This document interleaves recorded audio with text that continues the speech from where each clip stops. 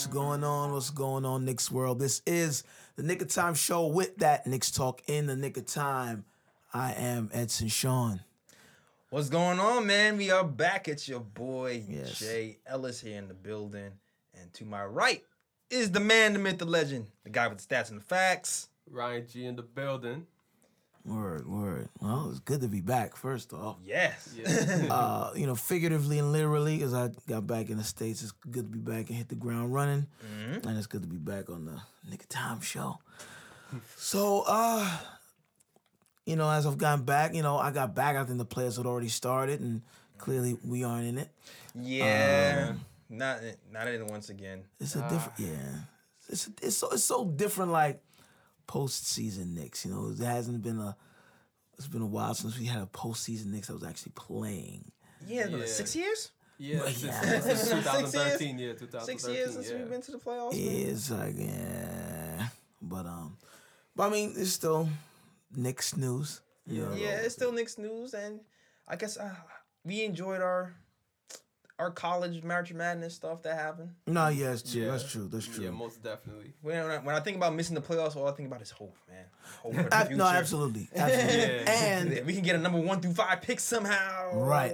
And the thing too is, even though, of course, I mean, success is relative, right? Mm-hmm. And success for one team, Golden State, might be different for another team, New York Knicks. Right. Yeah. So, I mean, I feel like I wasn't mad at this season. Even though we had the worst season, we finished with tied for the worst record in Knicks history. Yeah. 17 wins. I mean, that's bad. Yeah. But again, I think there's been other seasons when I felt worse about the season because of, I guess, unrealistic expectations or Yeah. people not performing to their potential. But I really feel like a foundation was laid this season. Word. And we might be able to get Zion this season, too. And so that's a plus. You know what I'm saying? That's a matter of fact, we're going to clap it up for that. We're putting that into existence, putting that out into the universe, and we will be rewarded for it. And there's a Zion button now, too. I know. It is. Hold on. I found it off the top. Zion. I had to trust myself. You got to trust your instincts, man. Yeah.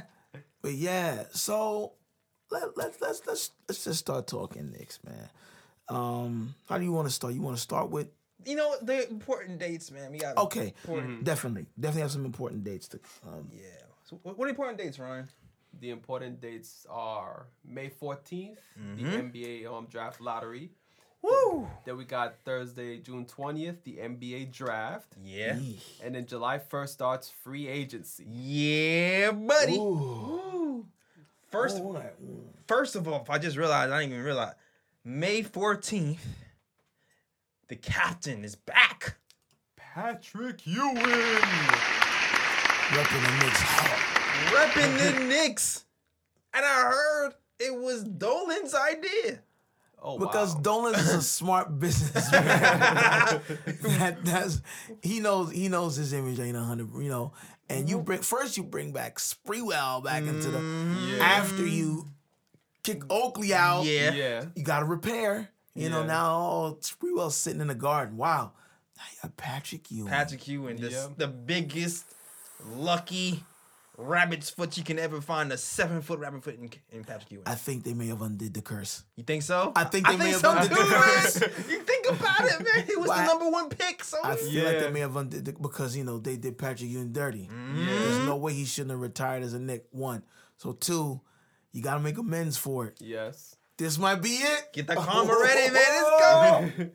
This might be it. Is Zion, KD, Kyrie, karma coming? Yo. Zion. And then speaking of Katie and Kyrie too, you see how they're performing in the playoffs? That is precisely the reason why we need them It's here. making me very happy. I'm like secretly like, Exactly. this could be reality. Yup. Yeah, this could be reality. It's weird it's weird oddly rooting for Kyrie and I know. Golden State in the playoffs because I'm just like, our future teammates have to be, Yeah. I want to have all good marks for those guys. Exactly. I also don't want them getting hurt either. Yeah, yes, definitely. that's- So, yes, most definitely, yeah. But yeah, man. That was important days to remember. July, Okay. definitely. Oh shoot, you know what? I forgot even to mention. I even mentioned this before. March Madness. Mm-hmm. We never really wrapped up the March Madness stuff. Mm-hmm. Because I know we was talking about top 5 picks. I'm sorry, it's like Oh, mad yeah, on no, the top. yeah. It's mad on the Freestyle. This is not on the docket. You know. The top 5 picks. Uh-huh. We talked a lot about who's gonna be in that 4 or 5 spot. Yeah. Mm-hmm. And then DeAndre Hunter. Yeah. I'm not gonna lie, I dismissed him a little bit. Yeah, nice. And then he came and he showed out.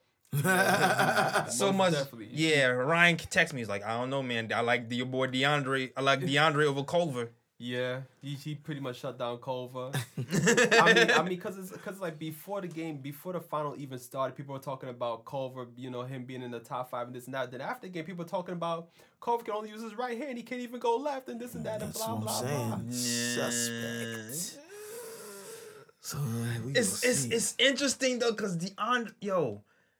DeAndre to me was so like robotic when I was seeing him for so long. I was like I felt like he shoot by numbers 1 and 2 and 3 and like it looked like he was like, you know what I mean, when he was shooting.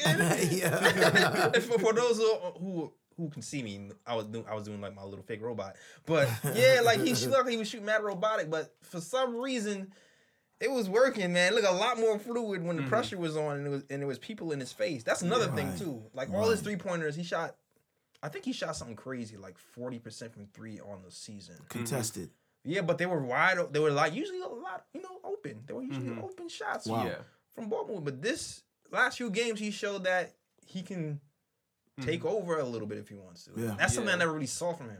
And the thing I like about him too, that he's a two-way player too. Defensively, he can guard multiple positions as well. So it's like you're gonna have a guy that not only can he score the rock, but he can also defend the other side of the ball as well. So yeah, I just wonder how much can he score the rock. I mean, he did it in these last couple of games, so maybe there is something there. Maybe it is worth taking a risk and seeing if he can score at the next level with those 1 or 2 dribbles that he takes to score. Yeah, Like Culver still has the handle to me. Like he can probably do more in the long term, but he got shut down. Yeah, because he don't have that explosive blow by speed. Yeah, and then as the announcer was saying, he only can use his right hand. They say that left hand is non-existent. So. One hand bandit. That's it. One-handed bandit. Yeah, reverse Julius Randle. He just makes it work. pretty much. Make it easy to pick that pocket. That's what that. Yeah. And what about Bobo too? No one talked about Bobo. He was a top 5 projected pick too, wasn't he? Where's he at now though? He got injured. See. And he's like a 7-foot black unicorn.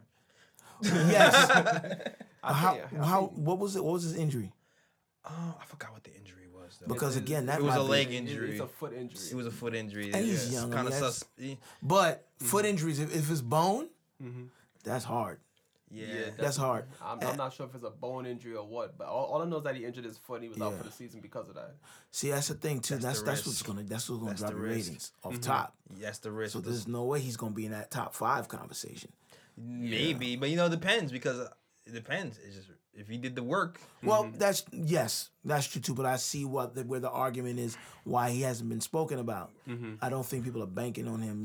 Yeah, but then at the same time though, you got Garland who got injured. I think from November, he out for the season, and people saying he's still top 5. Possibly. Yeah, Really? so Yeah, because he got that Kyrie kind of handle-ish and can shoot the ball better than probably every point guard in the draft right now. So you still have to take that into consideration. His skill set is what set him apart from everybody at that point. Yeah, especially considering, there's not a lot of guys in this draft who seems like they can create their own shot. Right. And I think that's what makes Garland such a dark horse to be picked over some of these guys. Like you might take the chance on this guy who's been injured because can this guy at 4 or 5 create his own shot for sure at the next level, or we only we don't really know if that can translate. Garland, you think you might be able to translate. Yeah. It might be more of a short thing. yeah, I mean, like I haven't been able to see much of his game. I mean, for obvious reasons. Right, yeah. Yeah, but I'm just saying, like, I haven't seen that much either, but I just seen video.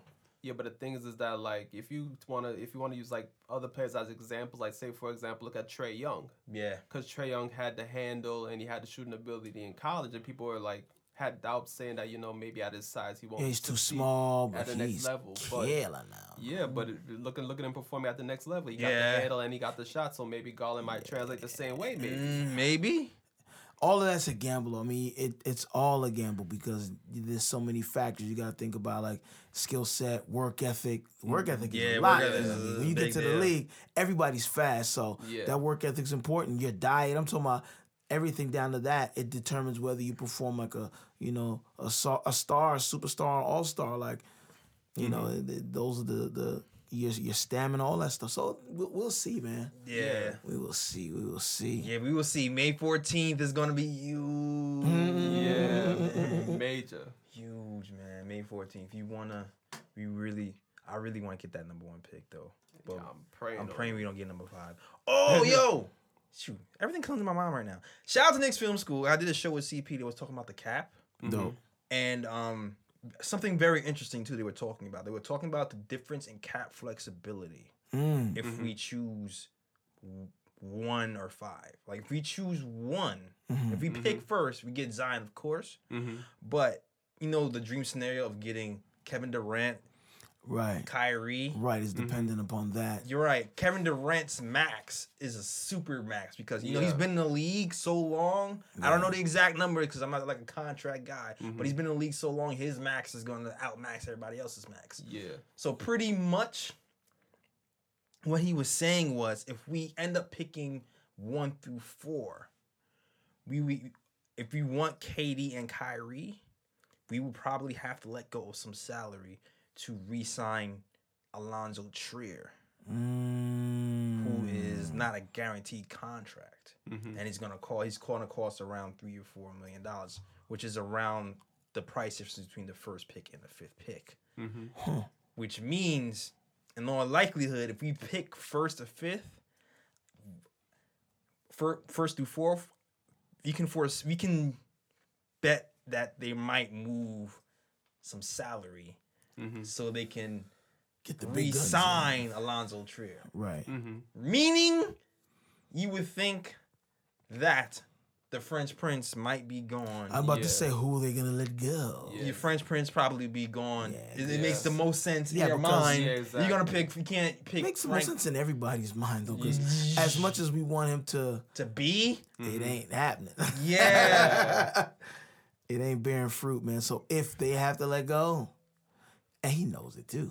Yeah. He knows it too. And that's why I seen a picture of Frank looking out the window, all like at the stars and the clouds and stuff, looking all melancholy with his hat low. He's predicting where am I going to go? He he hasn't been performing, so it's like, it's a hard argument to keep you, bro. Like, exactly. Even Moody came this season with the agenda of being better. Yeah. And it just seemed like Frank was on the horizontal line. Like he didn't go anywhere. Definitely. Yeah, then what killed him was that groin injury towards the end of the season, where it's like he missed the last 20-something games. Yeah. Right. Yeah, no, he missed half the season. He only played 43 games. He pretty much played half the season. Yeah, so that doesn't help his case either. Nope. So keep this in mind, guys. If we get the number 1 pick, I would pretty much guess that Frank is gone. We probably end up trading him for another pick somewhere. So then we're gonna to free up cap space. We're gonna have to retire that then. You're gonna have to retire that. It's very likely that might be retired after this summer. Yeah. Oh man. Sorry, Frank Stans. Yeah. You said Frank. All right, what's next on the docket? Since we've not off script, it's just. Yeah. I mean, I guess. So you wanna rate the season? Yeah, let's talk about what you like. Yeah, what you like and dislike about the season. Let's go there. All right. Wow, liked about the season. I honestly, man, I liked the energy level of our young players, and even when we weren't winning, they were out there at least trying to compete or figure out how to win games. And that's the thing I really liked is watching them play hard, play together. And lose together, but because it's a learning curve. Yes, lose together. Listen, because they could easily been pointing fingers and blaming and things like that, but they lost together. After the veterans got traded. After, right. No, well, right, exactly. Yeah, pretty much. But yeah, I mean, I think the young, especially, your boy Mitch. Yeah, Mitch came out man. and proved that he belongs. And like he's like the Cinderella story. It's like, so I'm very happy for him. All the young talent. Trier came out early in the season, was showing like he's a legitimate scorer. Yeah. So I definitely enjoyed that. And again, of course, not the losses, but they were competing, and there were games that were actually entertaining. I really wasn't trying to throw anything at the screen for the most part. Yeah, except for second half. Second half of the season was a little rough. No, Yeah, it definitely was. Second half of the season when I got very busy, I couldn't even You don't remember that? It was like, nah. It was a good time to be busy, man. Yeah. It was rough, man. Oh man. I was doing post game shows after the losses for like 3 hours. Like, dog. Okay, but was it as bad as season? Was it season 2? There was one season we were like depressed coming in here. This was bad. You know what it is? It was worse than that. You know what it is? It's still depressing watching our guys lose game after game, especially if you do a show afterwards. Yes. Okay. And then live. Okay. Yeah. Yes. And then like find stuff to talk about to make it interesting. Yeah. No. Not the easiest thing to do. It's not. Yes. But you're right. it's just that there's hope now. So that's the difference. It's a difference. That's the difference. There's That's hope the now difference. because we have young guys here. We can say, okay, well, they actually played this season. And, we could say, okay, well, there's promise for next season. Not to say you're making an excuse like, well, they're young. But yeah, they're young. They are young. And I think they're going to start figuring it out together. And so, that's, yeah. And not only that, like the coach is not, he's still implementing his system. I was reading something that they was talking about Fizz hasn't really put his whole game plan into these Knicks yet. Like I was reading something else saying he's just started implementing some defensive concepts that he wants to carry into the next season at the end of this season. Right. So it makes it's a little bit more comforting to know that he didn't play his whole hand yet because he's really trying to just develop these guys. It's a ground up situation, so you have to give it to them in like pieces. Yes. Okay, here's what we want to do offensively, and maybe I'm assuming that was the major focus for this season, was getting them all on the same page offensively and getting used to the idea of you play both sides of the ball if you want to stay on the floor. Exactly, if you want to stay on the floor. And I think he did that, like, on the offensive and defensive side of the ball. So it seems like he kept it very, very simple. Yeah. So I know people would, you want to say something, Ryan? Yeah, didn't reports say that, like, the defensive concept that he was putting in later in the season was, like, in preparation for next season, as in, like, potential free agents that might come in? Mm-hmm. Yeah. Yep. He's playing chess, not checkers. He's playing chess, not checkers. So people who, were like, you know what, I don't like what Fitz is doing. I don't like the way he's coaching. This should be better. And I was sitting there like, yo, it's the horses, man. You just don't have the horses. That's exactly. Yeah. You got to have the personnel to implement certain things. Exactly. You don't have the speed. You got to, and that's what the draft's for. And that's why they're looking at the long game, because they're like, okay, who are the core pieces that we know we definitely need in this system? Let's develop those guys, offensively and defensively. And then they're looking at, okay, who can we get? Free agency, who we going to draft? Who can fit in these roles, But I'm excited. I kind of felt that Fizz wasn't putting the whole thing together all at once. You can't. Yes. And you know what, too, is like, I'll say this, like, look at what he did with the Grizzlies. I remember doing research for a last year's show talking about when we were doing our coach search show. Yeah. Yes. I remember I was doing research for last year's show when we were talking about what coach we bring in, and we were talking about Fizdale's statistics. Yeah. The biggest thing that jumped out at me was, A, the point guards who got better under him. Like, their finishing got better under him. Like, and B, the defense that happened with that team when he left. Like, they were rated a certain defensive team when he was there. Right. And as soon as he got fired, it fell off a cliff. So when I think about, damn, our defense is horrible. Is Fizz just a bad coach? I'm like, step back. Look at the whole picture. That's it, bigger picture. When he was with the Grizzlies, they were a good defensive team. He left, they were bad. that's saying something. Maybe everything is not the way he wants it to be yet. Exactly. Let's give this guy more time. Exactly. And, we'll see what happens next season when we have more of our horses. Yeah. Yeah. I'm just thinking about, man, I'm really hoping that everything is contingent upon how this draft goes down. And then I'm curious to see what we look like next season. Yeah, me too. Now, how many seasons do you think it's going to take for us to get into the playoffs? Just in. You don't. It's wide open, G. Yeah, it can happen as fast as next season. Okay, well, it could be very drastic, very fast, or very slow. It all depends on free agency, pretty much. Free agency and that. We can number one slot. Yeah, like we can really, if everything goes as crazily planned as we can be in the finals next year. This is what I'm talking about. Or I know. Or listen, we don't want to entertain the or right now. Exactly. We just want to think about the positive. That's it. Or I'm just saying we could. I mean, the Knicks could do like if everything goes our way, the Knicks could possibly go from like the worst team in the league to like one of the best teams in the league in a year, in a snap of a finger like that. If the rumors are true. Yeah. Here's what you gotta do. Rumors start somewhere, right? That's one. Two. You gotta believe, man. Once you believe, watch you see. Every time I talk about Knicks, people, oh man, how does it feel being a Knicks fan? Then I was like, honestly, I feel pretty good about next season. I've been saying that since the middle of this. I'm like, I feel pretty good about next season. Exactly. And it's funny too because Scott Perry and Steve Mills were on, I think Michael K. It was Michael K this week. I forgot. They had that interview this week, and they were talking about the Knicks in general. And they were even saying themselves, first of all, they were kind of like dulling the hype a little bit. I think they on Twitter, yo. They are on Twitter. I guarantee you Steve Mills and them is on Twitter, yo.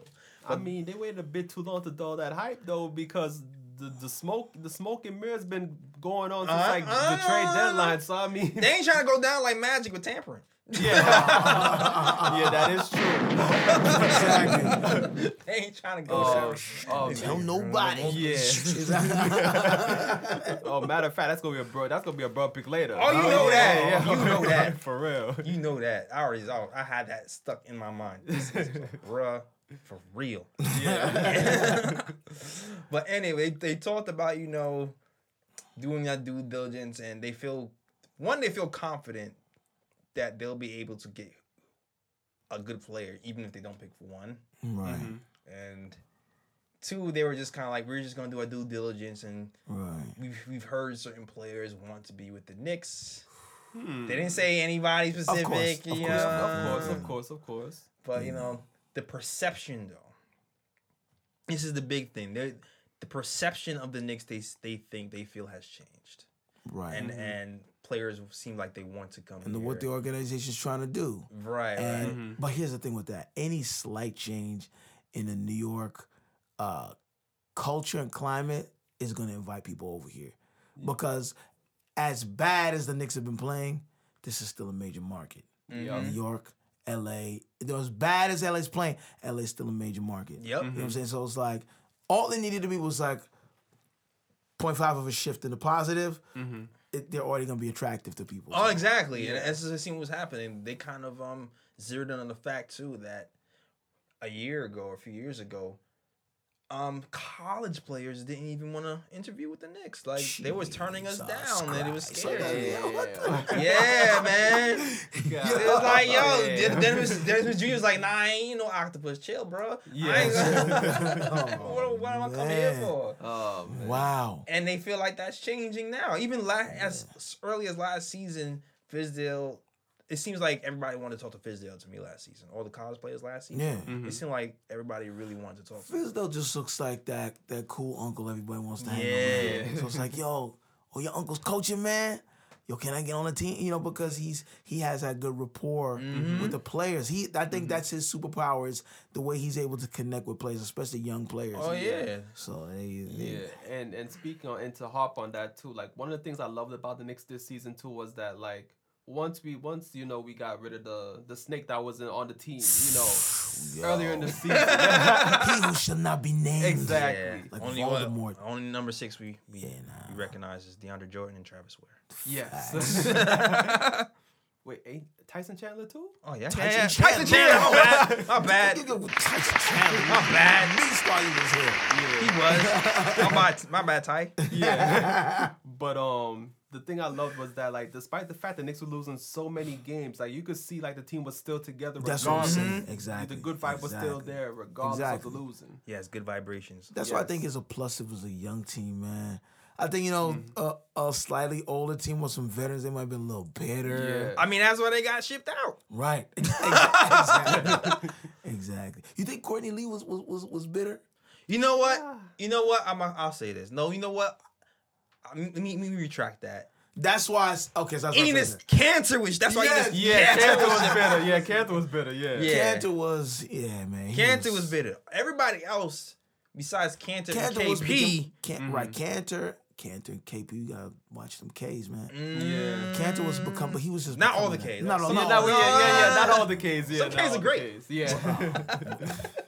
Yeah, but Kanter became a cancer, and it was like, okay, now you're on the team and you're being Twitter fingers. Like, cut it out, man. I mean, that's why you got out of here, man. It was like you was Twitter fingers here. It's like, I'm not getting playing time. I'm like, yo, you're not seeing the big vision. 1, 2, you're not in the vision. That's why you're upset. I mean, that's all right. You can do good with Portland in them. I'm fine with that. Right. Enjoy. Congratulations. But what I like about this team right now is that we are together. Even when we're getting blown out, we're still trying. There's new voices in the locker room that are forming. You're hearing stories about Mitchell Robinson being a leader. That's one thing that David Fizdale even said during an interview. He was talking about how Mitch Robinson, he didn't know how much of a leader he was. Wow. Yeah, shout out to Alan Hahn. He did a pretty decent interview with David Fizdale. He said, Mitch, I didn't understand. This kid was 19. He didn't go to college. If you remember last season, Kevin Knox was assigned to mentor Mitchell Robinson last season. Yeah. And now you're like, that was all wrong. Yeah. Shout out to my man. But that's the thing, man, that's why life experience, right? A lot of these guys, he may have been older than them just by virtue of experience. They just coming out of college. They have everything handed to them. They're on the team. They're being revered. He's fighting for his spot. Yeah. Because he hadn't played. He had played for like a year or something like that, right? Yeah.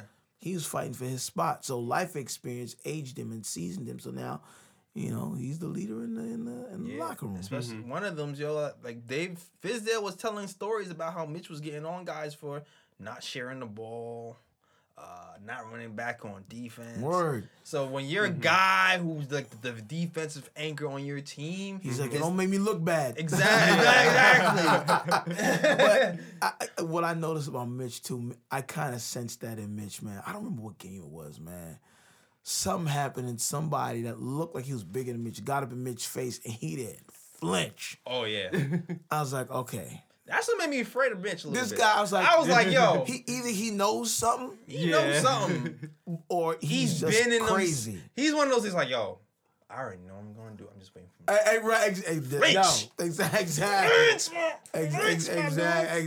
exactly. Oh man, but that's the energy that he brings, and I mean, it makes sense that he's the leader in the locker room to me. He does it on the floor like. This guy on defense, man. Yeah. And matter of fact, we have to big up DeAndre Jordan because he played a major role in Mitch's development as well. Absolutely. Yeah, man. That was such a smart move, getting a veteran in here to develop. Like, I feel like his chess game is on point, man. He knows exactly what he's doing. Yeah, exactly. Yeah, man. Shout out to DeAndre Jordan because a lot of Mitch's game a lot because of him. And even Fizz mentioned that when DeAndre was here. That's when he realized that, you know what, it's okay to be more vocal. I can take steps and call people out and do this and do that. Like, that was off of DeAndre telling him, you got to talk more. You got to talk more. You're a good player, but you have to talk more. And ironically, DeAndre Jordan's mentor was none other than Marcus Camby. Woo! So look at the lineage in the history right there, yo. It all rolls full circle. That makes sense. That makes sense, man. Most definitely. Wow. Huh? I didn't know that. Yeah. Wow. I don't know if y'all saw the video though, but I think it was posted on the New York Knicks page, and it was like something like the Mitchell Robinson show. No. And it's a lot. it's funny. Whose page is it on? It was on the New York Knicks page. Okay. And he was interviewing DeAndre Jordan. He asked him like, "Who's his favorite teammate?" And DeAndre Jordan was like, "My favorite teammate is John Jenkins." and Mitch had this disgusted look on his face. Oh man! And then he started to walk away and gave DeAndre Jordan the mic. Yeah. And then DeAndre Jordan was like, "Well, my second favorite player is Mitchell Robinson." And Mitch was just like, put the one hand up. I ain't trying to hear it. Exactly. And just walk away, yo. I was dying. What a fool, man. I was dying. But I think, see, that's one of the differences is it's like a levity to like the Knicks locker room now. Yeah, that wasn't man. there, and even though they're losing, is because they actually, I think it's because everybody's clear on the plan and the vision. Yeah. Because when Melo was here, the plan was not clear to anyone really. Yeah. You know, I don't even know if they fully fleshed out the plan, and that's why nobody really fully knew about it. But there's gonna be frustration when it's like, okay, we're just playing and we're losing, and there's no real sign of us having a plan to improve. Yeah. Where are we going? A solid plan. A solid plan is like, okay, in this amount of years we'll get this, because when Melo came here, the assumption was that they were gonna surround him with people. Yeah. Amari Stoudemire was here. He got hurt. That ship sailed, and I guess I think it was after there was no plan. At least I had an idea of what it was then, but after that point, there was no plan. It was just Melo and the Knicks. Yeah, You know what I'm saying? Like, yeah. But shout out, I'm glad. That's one of the things I love.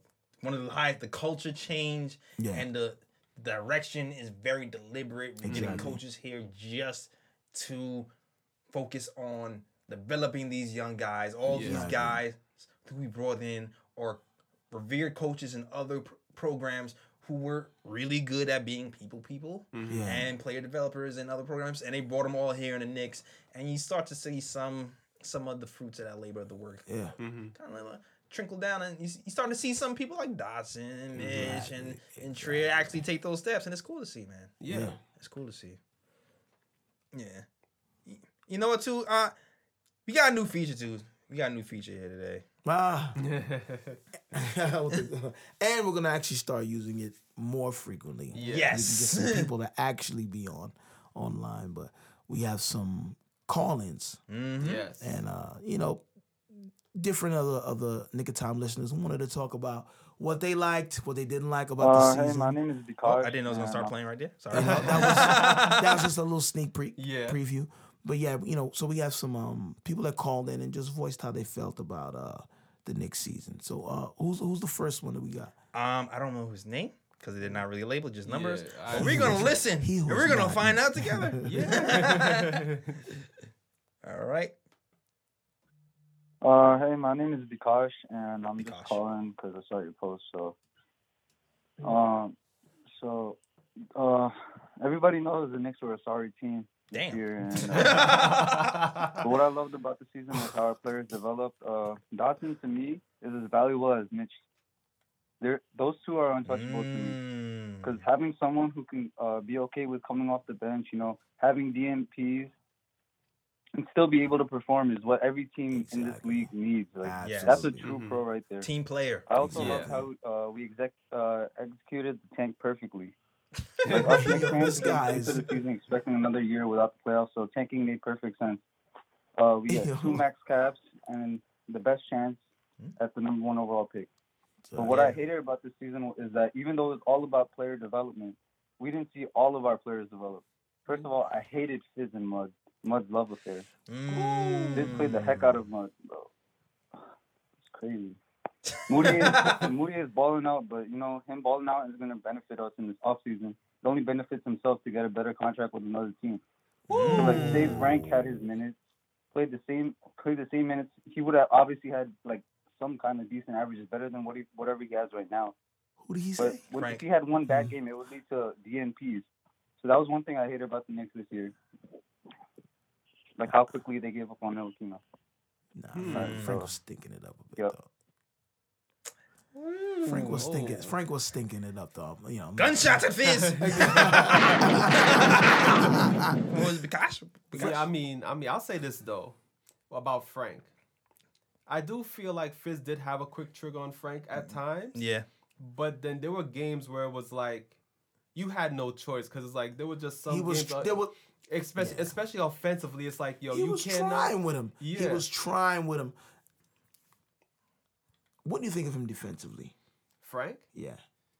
Well, I mean, defensively, I mean, he's not on the floor enough at this point. Yeah, I mean, it was pretty much more of the same we saw last season. Like, he's a good defender. Right. You know, but it's just offensively, that's where we wanted to see the growth, and we just did not see the growth this season. We got to be real about it. I think that's the thing. I think definitely offensively there was no growth, right? Yeah. He hasn't really been on the floor enough to be a factor defensively. But like you said, it's still more of the same. But I feel like they wanted to see more of an upside on the offensive end. Yeah, he's just not aggressive enough for that. You know, defensively, one of my favorite moments of the season was when he locked up Paul George. I thought that was genius defense, but because that's a hard cover. Yeah, very hard. Yeah, but that was a great. But what about the mud stuff? The love affair of mud. I've said this all season. The love affair of mud. Like, because there was times you was just letting him go nut, and it was like, how is this really gonna help us? I mean, the type of development that was happening was not team development. It was more like individual development for Moutier. Mm-hmm. And you know, he definitely showed that he could score. Yeah. But the impact on the team as a whole. There wasn't really much impact from him on the team. Exactly. I mean, he had a few nice games. I will say that. Mm-hmm.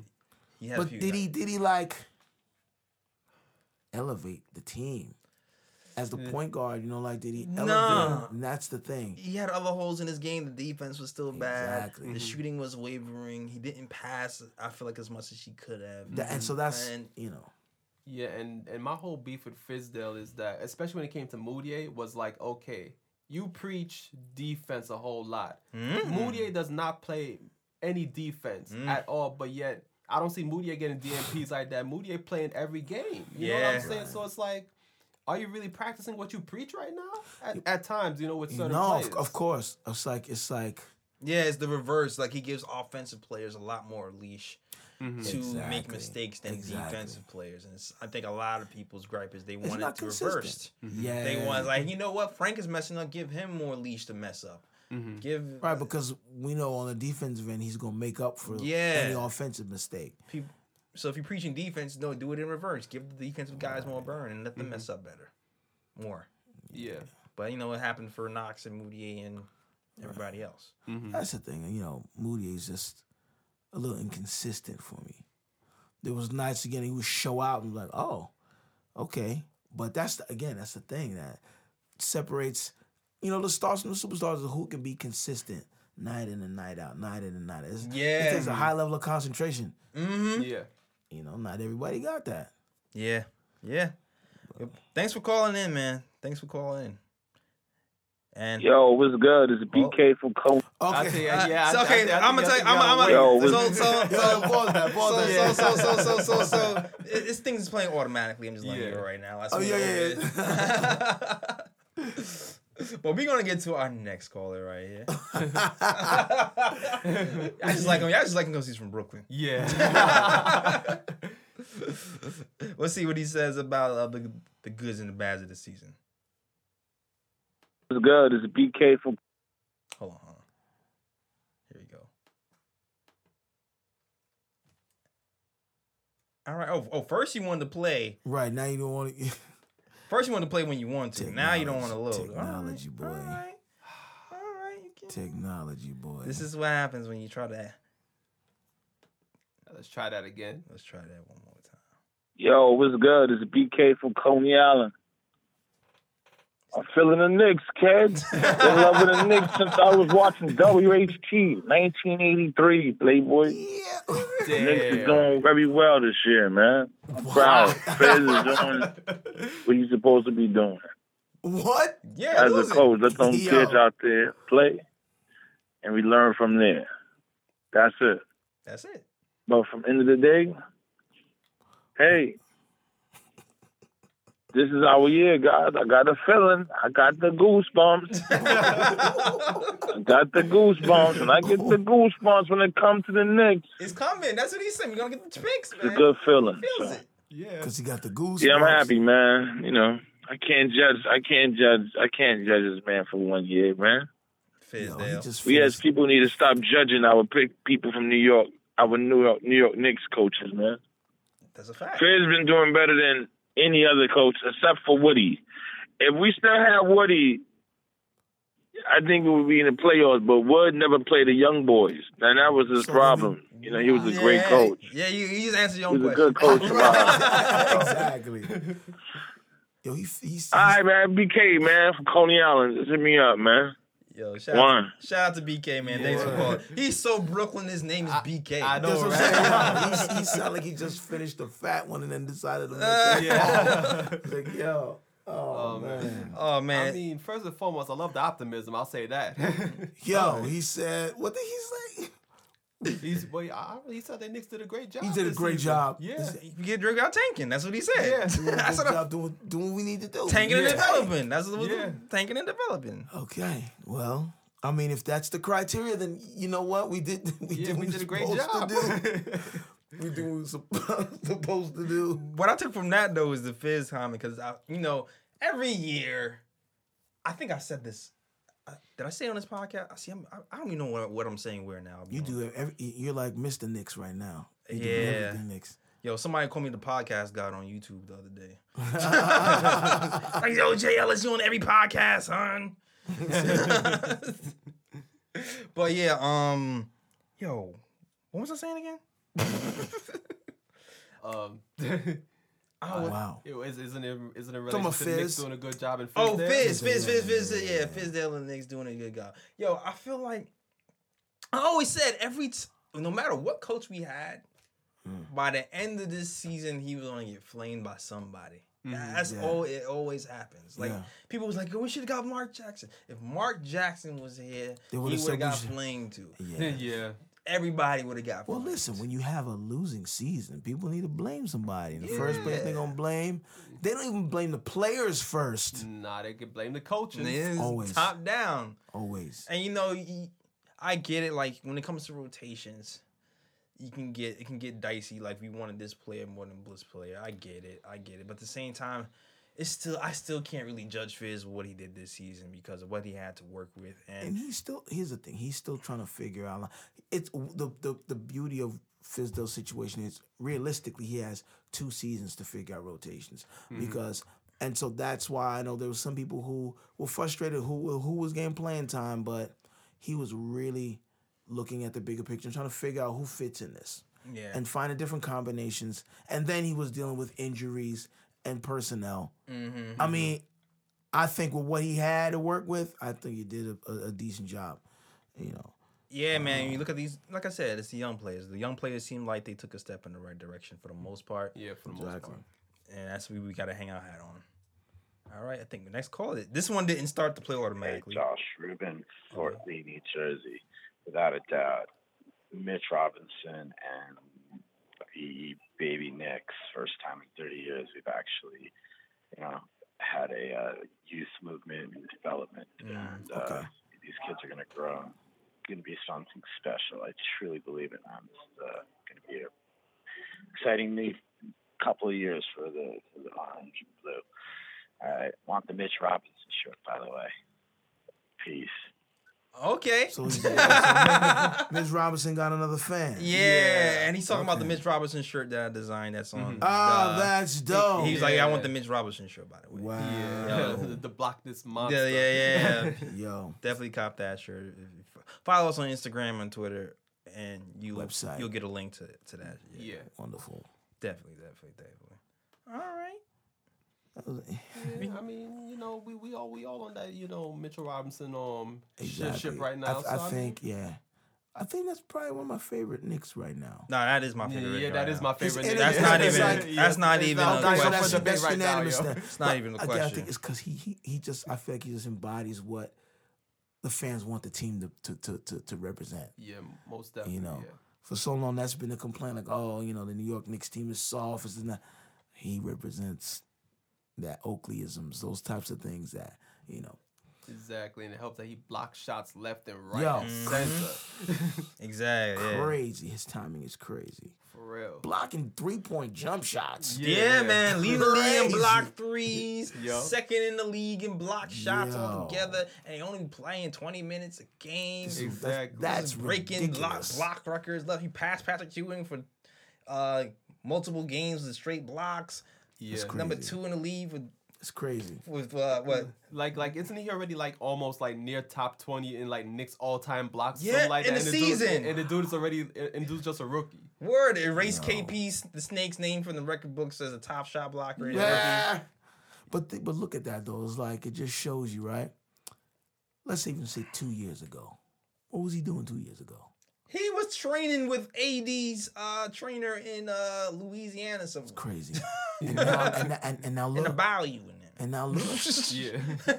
Man's in the top of the league, block Word. shots. Yup. Yo. We just hope he don't get traded for AD. Oh No. nah. Wait. You said nah? I don't want Mitchell Robinson to go. Hell no. Okay. For Expand. AD though, he said. For AD? We could trade away other players to get AD here. Wow. Mitchell Robinson stays. Nah, Mitchell Robinson stays at all costs. The tune has changed. The tune has changed. Hold up, though. Hit the piano. Hold Hit up, though. Hold up, though. I was never advocate for trading Mitchell Robinson. No, I know you. You that was- didn't say Mitchell. You didn't talk about having getting AD. Yeah, here, you though. said. What was it? You said we'll trade anybody to get. Yeah, AD. you put on your Stephen A. voice. He's like, you was like, wait, let me see. 80 is a top 5 player in this league. You said we'll get rid If of you gotta anybody to get trade AD. somebody to get AD, you trade him. Not Mitch, though. Oh. Not Mitch. That's why I said your tune changed. Your tune don't change. You don't even realize the tune don't change. I'll add another name to that, too. Mitch and Dotson, for me, those guys gotta stay. Wow, so you're Those telling guys me, gotta wait stay. a second, Wait a second. a So you're minute. telling me if they say, yeah, we'll take Dotson off your hands and you can get AD, you'll say no. Come on now. Come on, Ryan. Stop it. You see, it depends on the situation, because you got to think about it this way. Say, for example, we sign KD and Kyrie. Okay. Then it's like Anthony Davis. Getting Anthony Davis is not a major, Okay. it's not a major, thing to do. You know what I'm saying? It's not. But what if that's the only? Let's do this scenario. That's the first offering we get. We don't know what's gonna happen next. As I said, you gotta try and play your cards right. Like I'm not gonna be in no rush to go after AD right now. You know what I'm saying? It depends on who the Knicks sign in free agency. I will say this though. Okay. Devil's advocate. Okay. Kyrie, KD together. Yeah. Mm-hmm. Right? Kyrie, KD, Zion, Right. Knox, Trier, Mm-hmm. Possibility we can, make some noise. Yeah. Right. Possibility go to the finals, maybe. Eastern Right. Conference Finals, maybe. Right. Mm-hmm. Playoffs, second, something. Like somewhere. Yeah, somewhere in the playoffs. Somewhere on there. Yeah. Kyrie, KD, AD. Is that even possible? That's a chip. I mean, No, yeah. I'm saying I'm saying That's not, maybe we can make it to the finals. That's a chip. You're winning.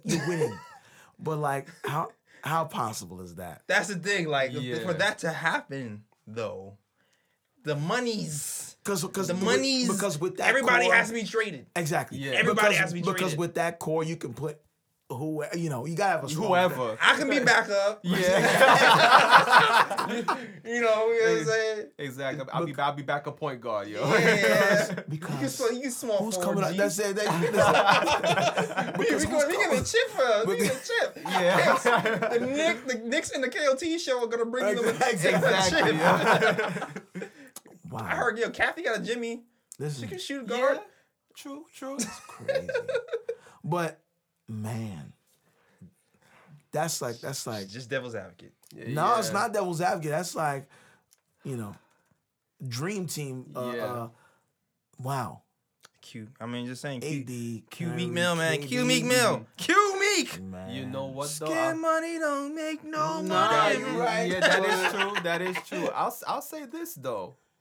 I wouldn't be surprised. I have a feeling that if the Knicks get the number 1 pick, because I have a feeling that the Pelicans, they're willing to. I feel like the Pelicans are gonna be like, you know what? Whoever gets the number 1 pick, we're gonna, call them up and see if they want AD. Wow. So I have a feeling if the Knicks get the number 1 pick, They're getting that call. they're gonna get that call. But here's what I think: if the Knicks pull the trigger for AD, if they get the number 1 pick, that tells me they're not too confident on KD or Kyrie coming, because they're gonna feel like as if they're gonna need somebody here already to try and convince them to come. But if the Knicks get the number 1 pick and you don't see them pull no trigger, that means I think they're very confident that they can get KD and Kyrie to come. You don't think they would do it just because they want all of them? That's what I was just about to ask. I was just about to ask. Exactly. It's like we want all this here regardless. Stack the deck, bro. Regardless. Stack the deck. That could be it too. I don't know. That's my hot take, though. That's your my hot take. Yeah, that's my hot take. Yo. All right. Your Ryan A. Smith hot takes. Yes. That scenario would be crazy. Oh, man. I'm just saying. Which one would you rather, Zion or KD? If you had to choose. If you had to choose, I'm going with KD, bro. I mean, that's like a no-brainer for me. Because KD's proven. That's it. And he's in his prime right now. He's rolling right now. Exactly. That's a no-brainer for me. As much as a generational talent Zion looks right now, we don't know what we're going to get out of exactly. Zion right now. And KD is proven. Yeah. Yeah, I'm going with KD. I might go with Zion. Oh. Wow. Only because he's still young, and this could be a 10-year run if he's good. Mm-hmm. Right. KD might be a 2-year run. You know what it is though? But here's the thing. I think with that it's like what's your gambling style? Right? That's really what that game is. What's your gambling style? Do you want to cash in early, or do you want to go for a long run? Because Zion's not proven yet. Yeah. At all, really. I don't know. That's a tough one. I'm going with the safe bet right now. The safe bet. Yeah, I think I would go safe bet too, because it's been a long time, man. What is it? That's going what on? I'm saying. Like 43 years. I'll be happy with So we got Zion, and then KD didn't come. I'll be all right. I mean, I'd be all right too. Right. Talking reality. It's like, damn, it sucks. KD's not here, but this guy. Yeah. No, it's not like that. I mean, if we got Zion and we weren't able to get KD, it's like, okay, we got somebody we can develop, but we're getting somebody. Yeah. That's the thing. So that's what the beauty of it. Maybe. So we get Zion, we getting it's good. Yeah. As long as we don't get like Vucevic or something. I mean, Vucevic's not a bad player, but I mean, you gonna max him out? No, we're not. That's what I'm saying, man. We ain't maxing him out, even though he was an all-star this season, but still we ain't maxing him out. Okay, all right. Yeah, but max for you. Checking the temperature. Yeah. You got any other calls? Oh yeah. I got some other calls. Okay, let's see what we got. Who you got? It's gonna play. Okay. Well, okay, that 1 second clip. Okay. That was a quick call. Yeah. His wife was calling him. He had to get off the phone. Timothy Matizik. I live in Los Angeles. I'm from Tim. Jersey. The reason why what I loved about the next season is Mitchell coming on and our use of rookies and his development and him coming late in the season and just killing it. What I hated were Fizdale's rotations and the management of the French Prince. French Prince. Yeah, okay. That is what I loved and hated about the next season. Bye. All right, yo, thanks, Tim, for your call. All right, Tim. Tim had some good points. Tim, had some good points. Again, I think you mentioned there earlier, Ryan, that you felt that the trigger was pulled a little quick on Frank. But shortly. And in certain situations, I do feel like sometimes he's just like a a warm bowl of soup. Like nobody likes a warm bowl of soup. It's Damn, like, you call him soup, son? Listen, because he's not cold, so he's not like we're gonna bench him. But he's never really heated up. He was just warm soup. Yeah, mild soup. Damn, nobody likes mild soup. Wow. I'm just saying. I never heard soup used in a negative context before. Listen, I'll make a metaphor out of anything, bro. I think of soup as wholesome and comforting, all right? And guess what? Nobody really dislikes Frank. Yeah. Soup. I'm trying to tell you, bro. I feel like you're calling him man. To be honest, I feel like that's how I feel when I think about Frank. It's like, I don't dislike him, but I'm like, if he had to go, I wouldn't be upset. Yo, he's gonna go to Spurs and dunk on everybody's head in like 2 years. You're right, but then guess what? Oh, y'all traded me for a pick? Then he'll be, guess what? Guess what he'll be then? Hot soup. Have this right in your face. That's but here's the thing, though. I don't even know if he'll get playing time in San Antonio because they got a dude right now that's balling at the point guard position. Yeah. White. Yeah. That dude's balling right now. Yeah, they trying to upset people over there. You're like, San Antonio again? Again? I mean, the Nuggets, you know. I know, I know. And then on top of that, they have another point guard who's injured right now, who's on the come up, DeJounte Murray too. So I mean, he's dope. So Frank's gonna have some competition if he does go to San Antonio. I think I'll send him to Orlando, yo. Oh man, he just. I can see that happening. Yeah, he has a chance in Orlando. No, he'll definitely get playing time in Orlando. Yeah, or package for AD. I don't know. Who knows? Yeah. Oh, we're gonna see Frank in New Orleans. New Orleans, yeah. All right, man. We got one more here. This is I don't know if I'm gonna play this whole one because this one is like 25 minutes long. Whoa! It's not 25 minutes long. It's long enough. That's me being black and exaggerating. Yeah, this guy's our secret GM right here. The secret GM. Yeah. We gotta listen to some of that. Okay. For those of you who want to find somebody to thank for the way the team is constructed right now, this is the guy. Thank this caller. The secret GM. Hey, what's poppin'?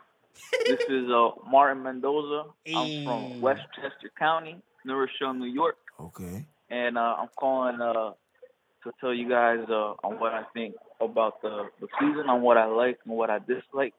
Okay. Obviously, in terms of what I like, you have I'll get it right now.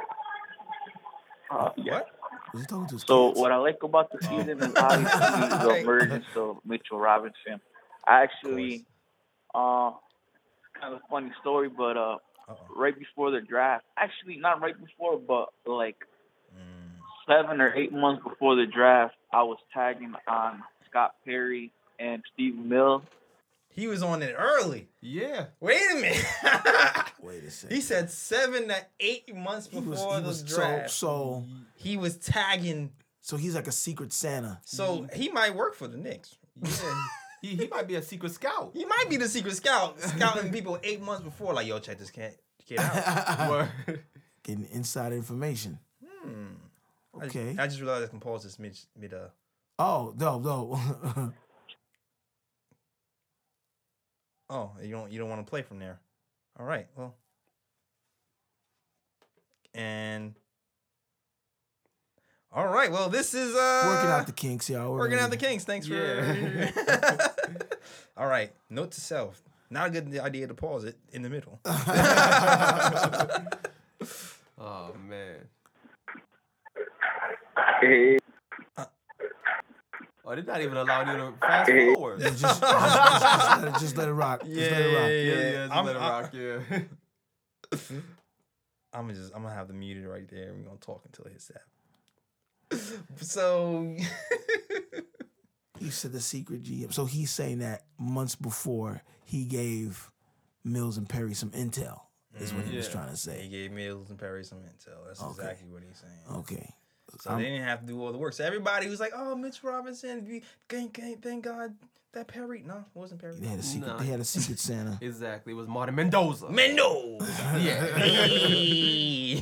I'm actually curious to hear the rest of his influence. Word, maybe we should hire him. Yeah, maybe we should. Can you write? You need writers. Yeah. No, Edson's not going for it. Yeah. I would tag them on videos of Mitchell Robinson. I even messaged Alan Hahn on Facebook, and I told him, "Hey, do you know about this guy Mitchell Robinson? Like, we need to get this guy."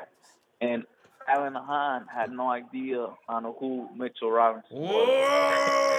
He's like, when he saw the video, he's like, "Yo, this guy's pretty good." Like, so I'm not sure if Alan Hahn told Perry, but I'm just happy that we ended up getting a guy that I was so high on. Same thing for Knox. I tagged Perry and Scott Mills like crazy on workout videos and highlights on why we should draft Knox. And both guys that I was really high on, we ended up getting. Now, as far as like what I like is obviously their development throughout the season. Trier was also a really nice pick up by us. Who should we draft next season, though? That's what I want to know. Right. Who should we draft this season? We added pieces throughout the team, that have a lot of connections with KD. We go with Lance Thomas when they played from OKC. Okay. We added Trier, which, played in, never mind. I think he grew up in Oklahoma, and I guess he's like KD's little brother. You have DeAndre now that, he's this also. Is all true. We were talking about this on the show last year about if KD were to get married, he would be his best groom. It's all bait, yo. It's KD. And also, there's plenty more connections. I could go down the list, and I just love how the Knicks, they have the cap flexibility. All right. They're in a position right now to. All right, I'm gonna stop it right there. It's right, like no, I think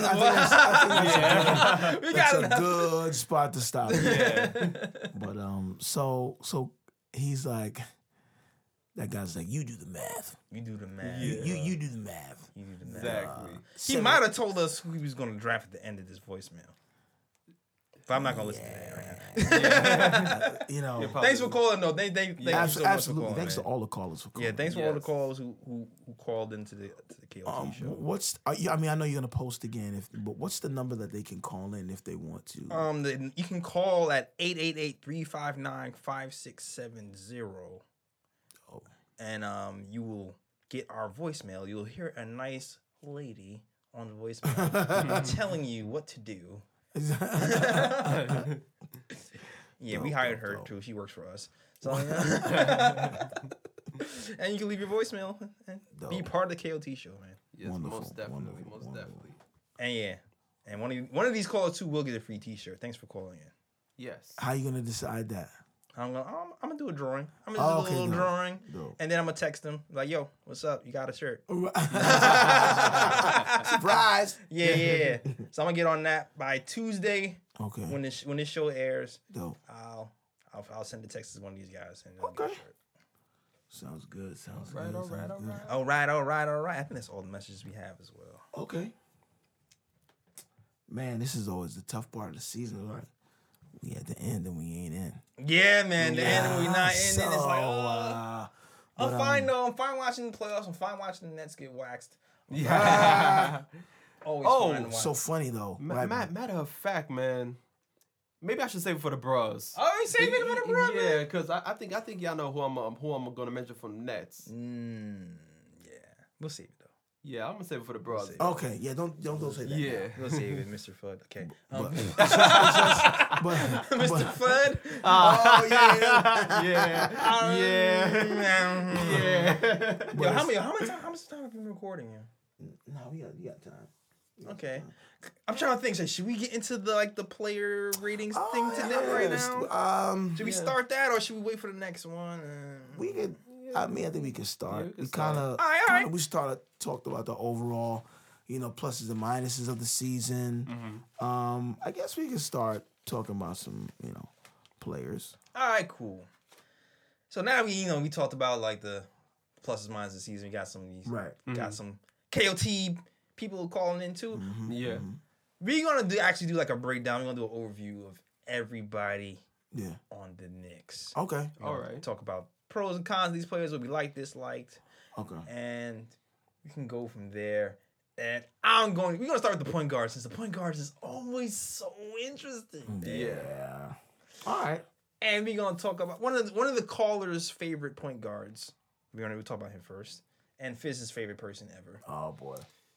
Mood. Okay. Dwayne Wade's favorite person too. Dwayne actually sent him a jersey. Yeah, he did. He sent him a jersey. So Ryan, shame on you for making fun of Moutier for not getting a Dwayne Wade jersey. He deserved the bro that week though. Damn, you just doubled down. You say sorry. You said I'm not backing down. Exactly, he deserved the bro that week. I mean, D Wade eventually reversed the bro, but for that week he deserved the bro. That week he deserved the bro. Shout out to Moutier. Moutier got his redemption, Ryan. He was like, that was for you. Yeah. Ryan, that's what he said. Wow. I saw him post it himself. Damn. How many followers you got after that post then, huh? I ain't getting no more followers, so obviously he's not that important. Yo! I'm just saying. Moutier gonna mess you up, son. Yo. I'm just saying. I mean, Fizdale said that, before the season even started, Moutier gonna be out here looking like D Wade, but he was instead look like D Fade.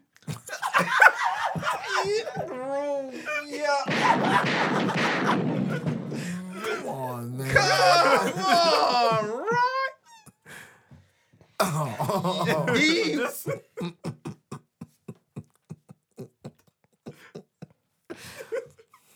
Yo, the views of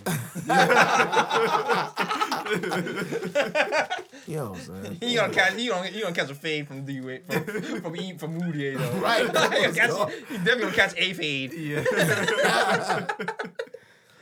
Oh man. Oh, all right. No. Back to the impactful Emmanuel Moutier. Mm-hmm. All right, this guy, Emmanuel Moutier, I'll just start off with saying some stats right here. Okay. Emmanuel Moutier he finished the season with 14.8 points, 3.3 rebounds, and 3.9 assists a game. Okay. Okay, not horrible. Not super horrible. 44% from the field goal percentage overall. That's right. Not good. That's a good percentage. Not bad. 32% from three.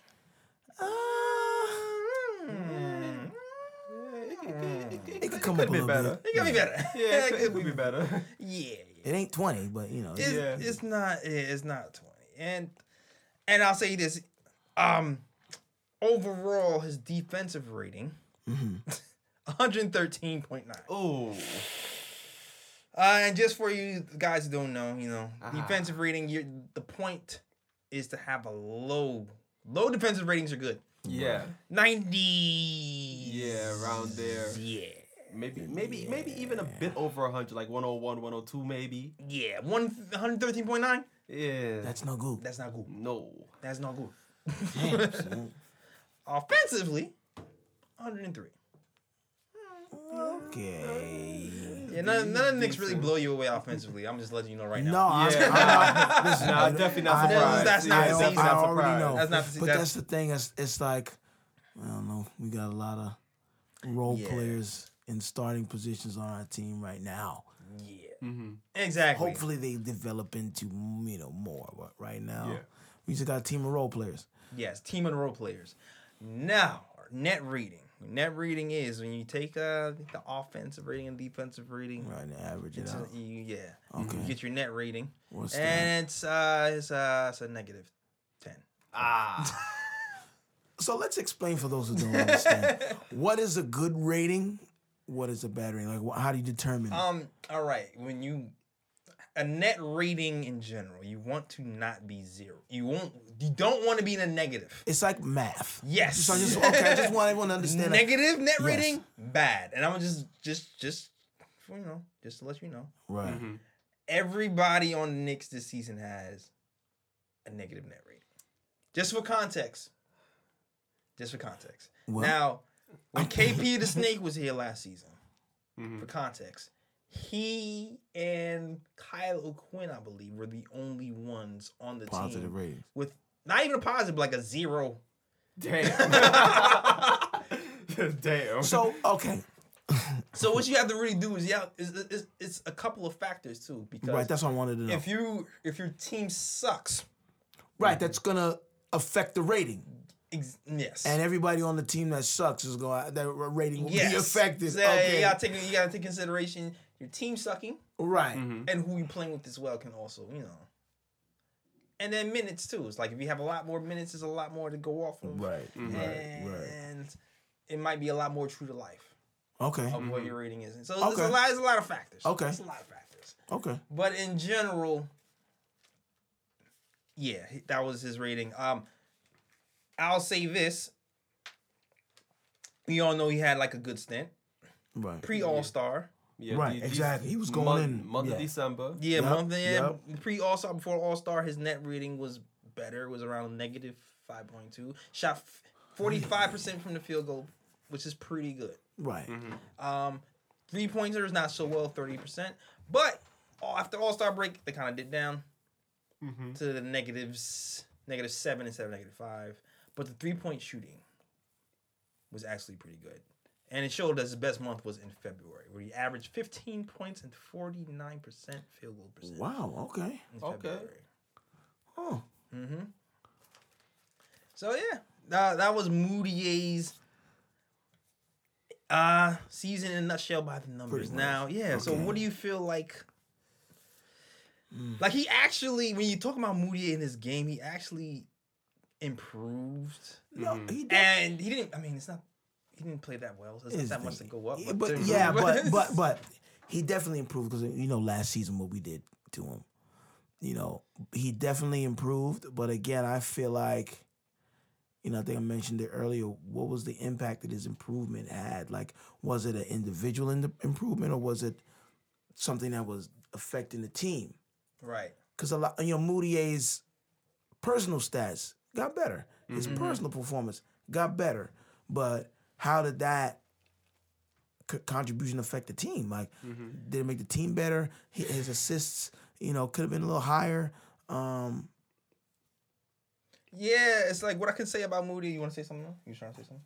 No, you can talk first. Oh, what I really want to say about, there were games, if you take the hater glasses off. Of course. There were games where he had a great effect on the game.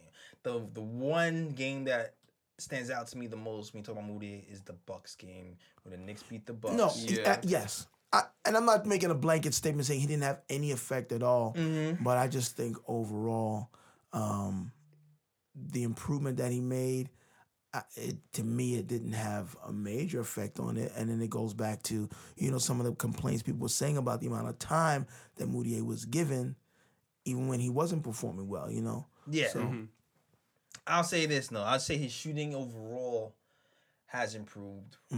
When he came into the league, the knock on him was he can't shoot. That was always the knock. And he was missing layups. And when he got here, he was missing layups. And what I'll say this too, when Fizz got to him, his layup started to improve. Like, he started falling less. It was a period of time. There was a period of time. It's funny. It seems like a joke, but I'm dead serious. I know. Because I remember that time, like, why is he on the floor again? Yeah. And he missed it. Like, there was a period of time where he was hitting over like a 50% clip from two. Like, I think it was like 60% of his layups he was making. And I was like, oh, wow. Did we actually fix it? And David Fizdale, he has a knack for developing point guards and getting them to finish at the rim better. Right. He showed the same with Michael Conley when he's with the Grizzlies. Yeah. And you start to think, oh, wait, maybe he's working with Moody as well. And it did for a stint. But then it seemed like it tailed off a little bit. Yeah. But maybe it was mental fatigue. Maybe he's still trying to figure things out. And you know what? Towards the end of the season, I feel like he didn't go to the hole as much. But the jump shot, something that he needed to work on for his whole career, starting to improve. Yeah. So in that regard, Moutier has improved in general. Yeah. No, I think I agree with that. I think Moutier as a player improved. Yeah. But how has his contribution, I think long term. Are you giving him a contract? That's what I'm getting at. So I don't, am I giving him a contract? No, I'm not giving him a contract. I'm not giving him. But that's what I'm saying. Like his contribution is not as important as some of the other players. Mm-hmm. You know, but again, his personal stats, as a player individually, yeah, he improved. It's clearly a difference from last season to now. Mm-hmm. Yeah, me personally, I'm not re-signing Moutier. I would let him go in free agency. He said, he definitely improved this season. He definitely made steps this season towards improving his game from last season. I did like his offensive game. You know, he did learn how to be more efficient on the offensive end. You know, better jump shot, be able to finish at the rim more. But what I disliked about his game was the fact that obviously defensively, he wasn't too effective on the defensive side of the floor, which you know, I think again to what Edson said, again, I think because he wasn't too effective on the defensive end, he didn't impact the team in a positive manner. Yeah, that's a fact. Exactly. You know, there was a lot of times when you seen like a lot of point guards just blow by him. Flat feet. He still has problems getting small. Going over picks sometimes. It gives point guards too much rooms a lot of times, and he loses. A lot of this team in general, they lose people on switches and back cuts a lot, and that was the back cut that was real susceptible to the back cut. Yeah, exactly. Dotson specifically when we talk about him later, but yeah. My whole thing is like that's only acceptable to me if you're scoring at a high rate. Yes, it's like. If you're putting in like 20-something points a game, but you're giving up points on the other side of the ball, to me that's okay. Because like, it kind of balances out. Exactly, but when you're only scoring like 14 points a game, nah, you cannot be giving points. You better lock that man down. Exactly, you cannot be giving up points on the other side of the floor. So yeah, for that reason alone, Moutier got to go for me. I'm sorry. And another part of that game thing too is like I felt like Mud, he had a knack for getting to the hole a lot, but he seemed like he just did not want to pass once he got there. That's what I'm saying about the assist is, you know. Yeah, like. That's how you make opportunities for your team. That's how you impact the team in a positive way. Mm-hmm. But like I was saying, like, without those things, without an improving as a defender, you're worthy. You don't really have much. You don't really have much worth. Meaning. Your contribution is not there. Yeah. But at the same time, though, it's like when we just had Frank here, the thing I will say is the pace picked up a lot when Mud first got into the rotation. Because as you know, when he first started playing, Mud was injured, Frank was playing, and when Mud was injected to the starting lineup, the pace immediately picked up. I think we started going from the bottom of the league in pace to like mid 15, 14 or something like that. So I will say he helped Fizz pick up the pace and play the way he really wanted to play. And I'll say that as a positive about season. I think that speaks to Moutier's aggressiveness, the way he plays. Yeah. You know? He attacks more than Frank does. Frank kind of like lays back and lets things happen, and sometimes that prevents the offense from developing. You know, but Moutier attacks the defense, and so that kind of picked things up. But I still think he's not going to be here next season. Yeah, I'd be surprised. I will say if we somehow miss out on these big free agents, you think they're going to keep him? I'm not saying it's a definite, but I would say the odds increase. The odds are if some catastrophe happens, and KD don't come her, Kyrie's like, nah, son. Fizz might call Moutier up and be like, hey man, one more time, run it back. Yeah, but say for example, Knicks get the second pick and they draft Morant. Do you still think they're gonna re-sign Moutier? It's a possibility, man. They might have him they might. Cause you're still we're going to get the DSJ in a second, too. Right. Because we have DSJ here, and then we will have John Morant here. To me, DSJ and John Morant are so similar. There might be some conflict there, especially, considering how, to me, DSJ didn't work playing the number 2. Right. Next to, in Dallas, And I don't know if he brought DSJ here to be off the bench either. Right. Yeah. Right. So to me, if that happens, we end up drafting Ja Morant, I can see us flipping DSJ for some other piece, signing Mud to a cheap contract, and then having him be the backup. Like I can see a scenario when that happens. Interesting. It makes sense, but yeah.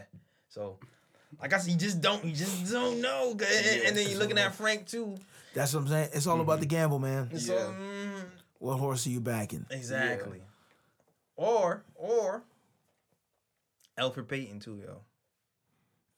Well, you want to resign him in? You want to resign him in free agency? I'm just saying because last year,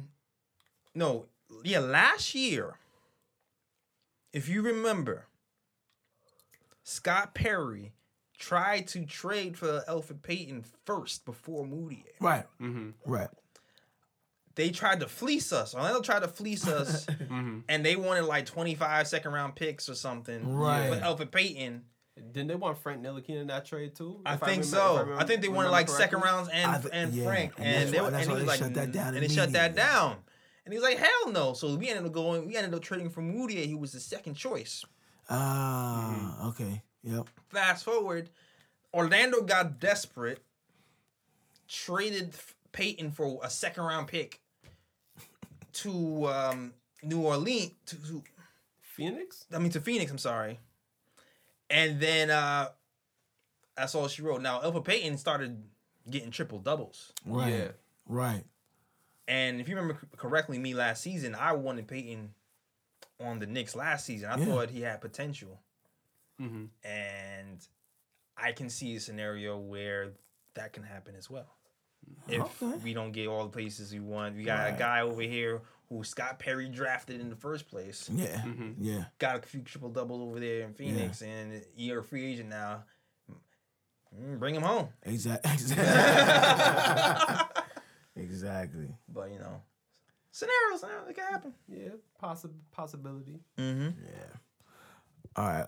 Who's next on? We done with I was gonna do a DS. We done with Moutier. Yeah, that's what I'm saying. Yeah, we done with Moutier. Yep. Only other thing I can say about Moutier is the turnovers is kind of whack.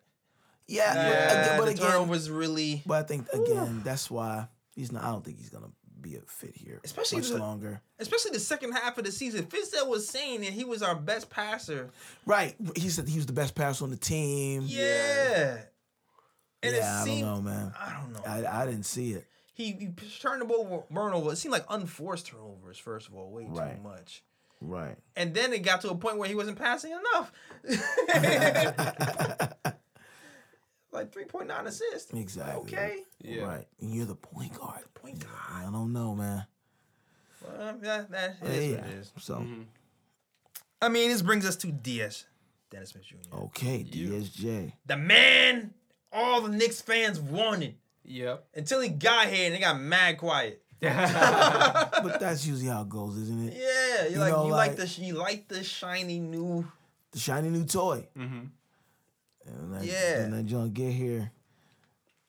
And it ain't that great. Not to say, but I think it's again, all of it is about impact and chemistry. There's a lot of, what is the contribution? He's an amazing player, but it's like, what is the contribution to the team all around? Yeah. And I'll say this: his numbers were as far as like offensive rating and defensive rating and net rating. I don't know how. Right. When he was with Dallas, it was better. Like I think he was like a -1 or something net rating. I'm going off the memory. Right. But of course, comes to show you go to a team that's not as good, and it's going to drop. Obviously. So take that with a grain of salt. Exactly. Right. When you hear all these numbers, all right, 14.7 points a game. Okay. From Dennis Smith Jr. These are his Knicks stats, by the way. It's not in general. Right, of course. Yep. 2.8 rebounds. 5.4 assists. Not bad. Point guard numbers. That's I don't know. What is a good point guard number? I would say decent is 5, 6. Yeah, I mean, especially him being a second-year player. Like, I'll accept 5.4 assists from a second-year player. Okay. I was going to say like 6. Yeah. Because Chris Paul averages what? Like near 10. Okay. Near 10. I feel like He's still that high. I thought he would be like 8 or something. Yeah. I think he's more like the 8 range, but it's like near. I mean, that's because the offense is just different. It's not the type of offense where you distribute. Because Harden has the ball out of his hand. So I just don't remember. I have no idea. But yeah, no, I'm just curious because I'm like, well, what is our benchmark for like? Okay, well, that's a good point guard number. So we're gonna say 5.5. Roughly. Yeah, that's pretty decent. I mean, from a young point guard, I'll accept a 5.5 from a young point guard. Okay, cool. I feel like we had this debate last season about point guards. Yes, and assist rates. No, we did. It was like we did. Yeah. What's a good assist average? Because and I was like, yo, Tony Parker won a chip with six assists a game, I think. Mm-hmm. Again, though, but you know why? And the game has changed too. Like when is the game where the team is sharing the ball? It's a whole nother. Right. It's a whole lot of factors right now. Right. Because not that many 10 assist point guards in the league. It's probably like 2 or 3. Right. Like, and those are like throwback point guards. Yeah. Like Westbrook. Yeah. James Harden, maybe. Mm-hmm. That's crazy. And then what also is crazy about that too is when you're a 10 assist point guard, that means you have the ball in your hand a lot more. Exactly. Yeah. So sometimes even the 10 assist point guards, you might think maybe he might be a little bit too ball dominant. Maybe you want to share the wealth a little bit more. That's another way to think about it too. Sometimes. Right. No, of course. But that's preference here or there. Anyway, Dennis Smith Jr. around 5 assists a game. The turnovers though 2.6. So you then negate some of them assists. Yeah. Which something that the Dallas coaches really didn't like was the turnovers when he had the ball, and same thing is continuing over here. The mental lapses, man. He has mental lapses with the ball sometimes. A lot of those turnovers are really unforced. See that? Or just bad, unforced, or just bad passes where obviously he's not open. It's just right. Everybody's seeing that. That's why it was a turnover because everybody saw that pass coming. You know. On the flip side, though, I feel like when he could have averaged more assists because I felt like when he broke down the defense. And he kicked the ball to open people on the Knicks. They weren't knocking down shots. Right. No, yes. Which is my other argument about John Morant and how effective would he be with the Knicks. Because it was like, at the end of the day, he's getting you open shots, but you got to hit him. Yeah. Exactly. Exactly. You got to hit him. Exactly. True. But, 1.3 steals a game, not bad, though. That's pretty good. Pretty good. Offensive and defensive rating. Now, I suppose... He is a negative 7.8 net rating. Okay. All right. Now, if you keeping track now. Yes. Mud, negative 10. So who do you think should start a point guard? Right. Okay. Right. Offensive rating. This is surprise. 100. Wow. Okay. What was Moudier's again? 103. Interesting. Really? The defensive rating. Yeah, I want to hear that. 107. Much better than Moutier. Yeah. What was Moudier's? 113. Okay, 113. Yeah. Oh, man. Well, you just making an argument to ship him out of here. Yeah. But what's really surprising is the offensive rating. Right, so close. Yeah. It's really close, but I was surprised at that. Yeah, and it's like he was, I don't know what's up, but I don't know. Like the jump shots were really, I feel like the more he played with us, the more he was missing shots. Yeah. Mm-hmm. Is it just me? Nah, it felt like it was getting worse. But that's how I was like, what's going on here? Because when he first got here, he was clicking. He seemed like I don't know, he was clicking. Don't worry, we about to lift that curse. You don't worry about that. Yeah. We got Patrick Ewing back in the building. We about to lift this curse. Most definitely. So listen to this too.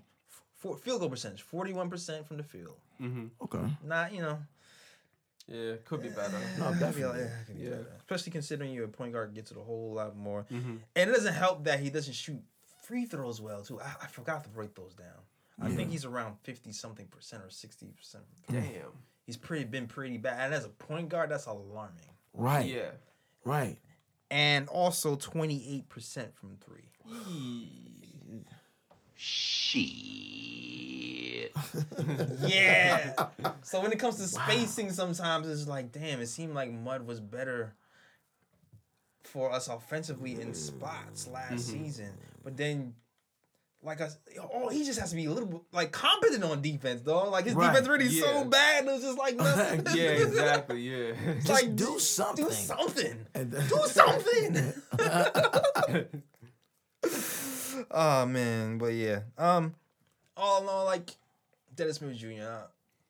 He's only been here for half a season, so it's kind of really hard to see, to kind of judge him fully. But I will say I like the fight of him. He has that Nick attitude, like I'm not gonna back down. He played through a lot of back injuries, even though I personally don't think it was smart for him to play through a back injury in the season. Especially with a season that is not gonna be worth it. It's not. Well, again, not that it's not a successful season, but it's not worth risking further injury this season because you're not placing. You're not placing. Exactly. But he wanted to show that, he was serious. He wanted to show the teammates that he was serious and he was about winning. I get it, man. I get it. I mean, he want to come back talking about winning. I mean, damn, look at the Knicks record. What winning going to do at this point in the season? You know what I'm saying? Okay, maybe not about winning. Maybe he didn't say that specifically, but he just said he wanted to show he was serious. Like he wanted to back up his team. Okay, well, all right.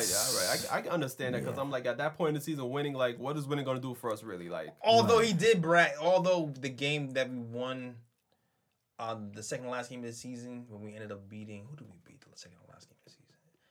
One of our few wins, I forgot about it. But he sat down in the post game and said, "Yeah, we wanted to play spoiler to the Pistons." Yeah, and the Pistons spoiled us. Yeah, but his back was so bad he couldn't play. It was a back to back. Damn. We got smacked up and we lost that game. Yeah, now the Pistons are getting smacked up in the playoffs. But like, Dennis Smith Jr., man, Dennis Smith Jr. is a jump shot away from being really good. But he also has to kind of worry about tightening up those turnovers as well. Man. Yeah. Right. The turnovers and the jump shot. He needs to be shooting 1,000 jump shots. 1,000 3-pointers a game. That's crazy. 28%. Exactly. Pull that De'Aaron Fox and shoot jumpers all summer. All summer long, man. Yeah. But it's a really bad sign in general that you're free. In general, if you shoot bad free throws, you're not really. Yeah. Usually translate to your 3-point shot not being that efficient. So hopefully he works on both of those actually. That's definitely gonna raise his value. Definitely will raise his value, and maybe he'll be here next season. Who knows? We'll see if we get Ja or something. Right. Yeah. All right. Yeah, most definitely. Who's next up? Our guy. Who? The Prince. Oh my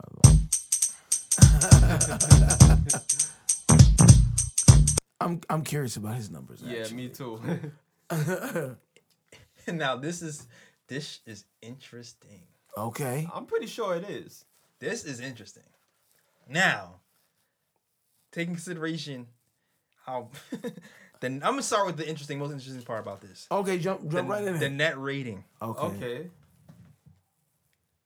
It was Emmanuel Mudiay, right? -10. Yes. Dennis Smith Jr. -7.8. All right. Okay. Frank Ntilikina, -8. Oh. Wait, what? But I'm better than Moudier's. Frank, really? Better than Moudier's. Not that far off of Dennis Smith Jr.'s. Efficiency. 43K. But I mean, before even looking at the numbers, I could pretty much guess that it's because his offensive rating is really low and his defensive rating is really low. Defense is offensive rating is 100. Same as Dennis Smith Jr.? Oh, it can't be right.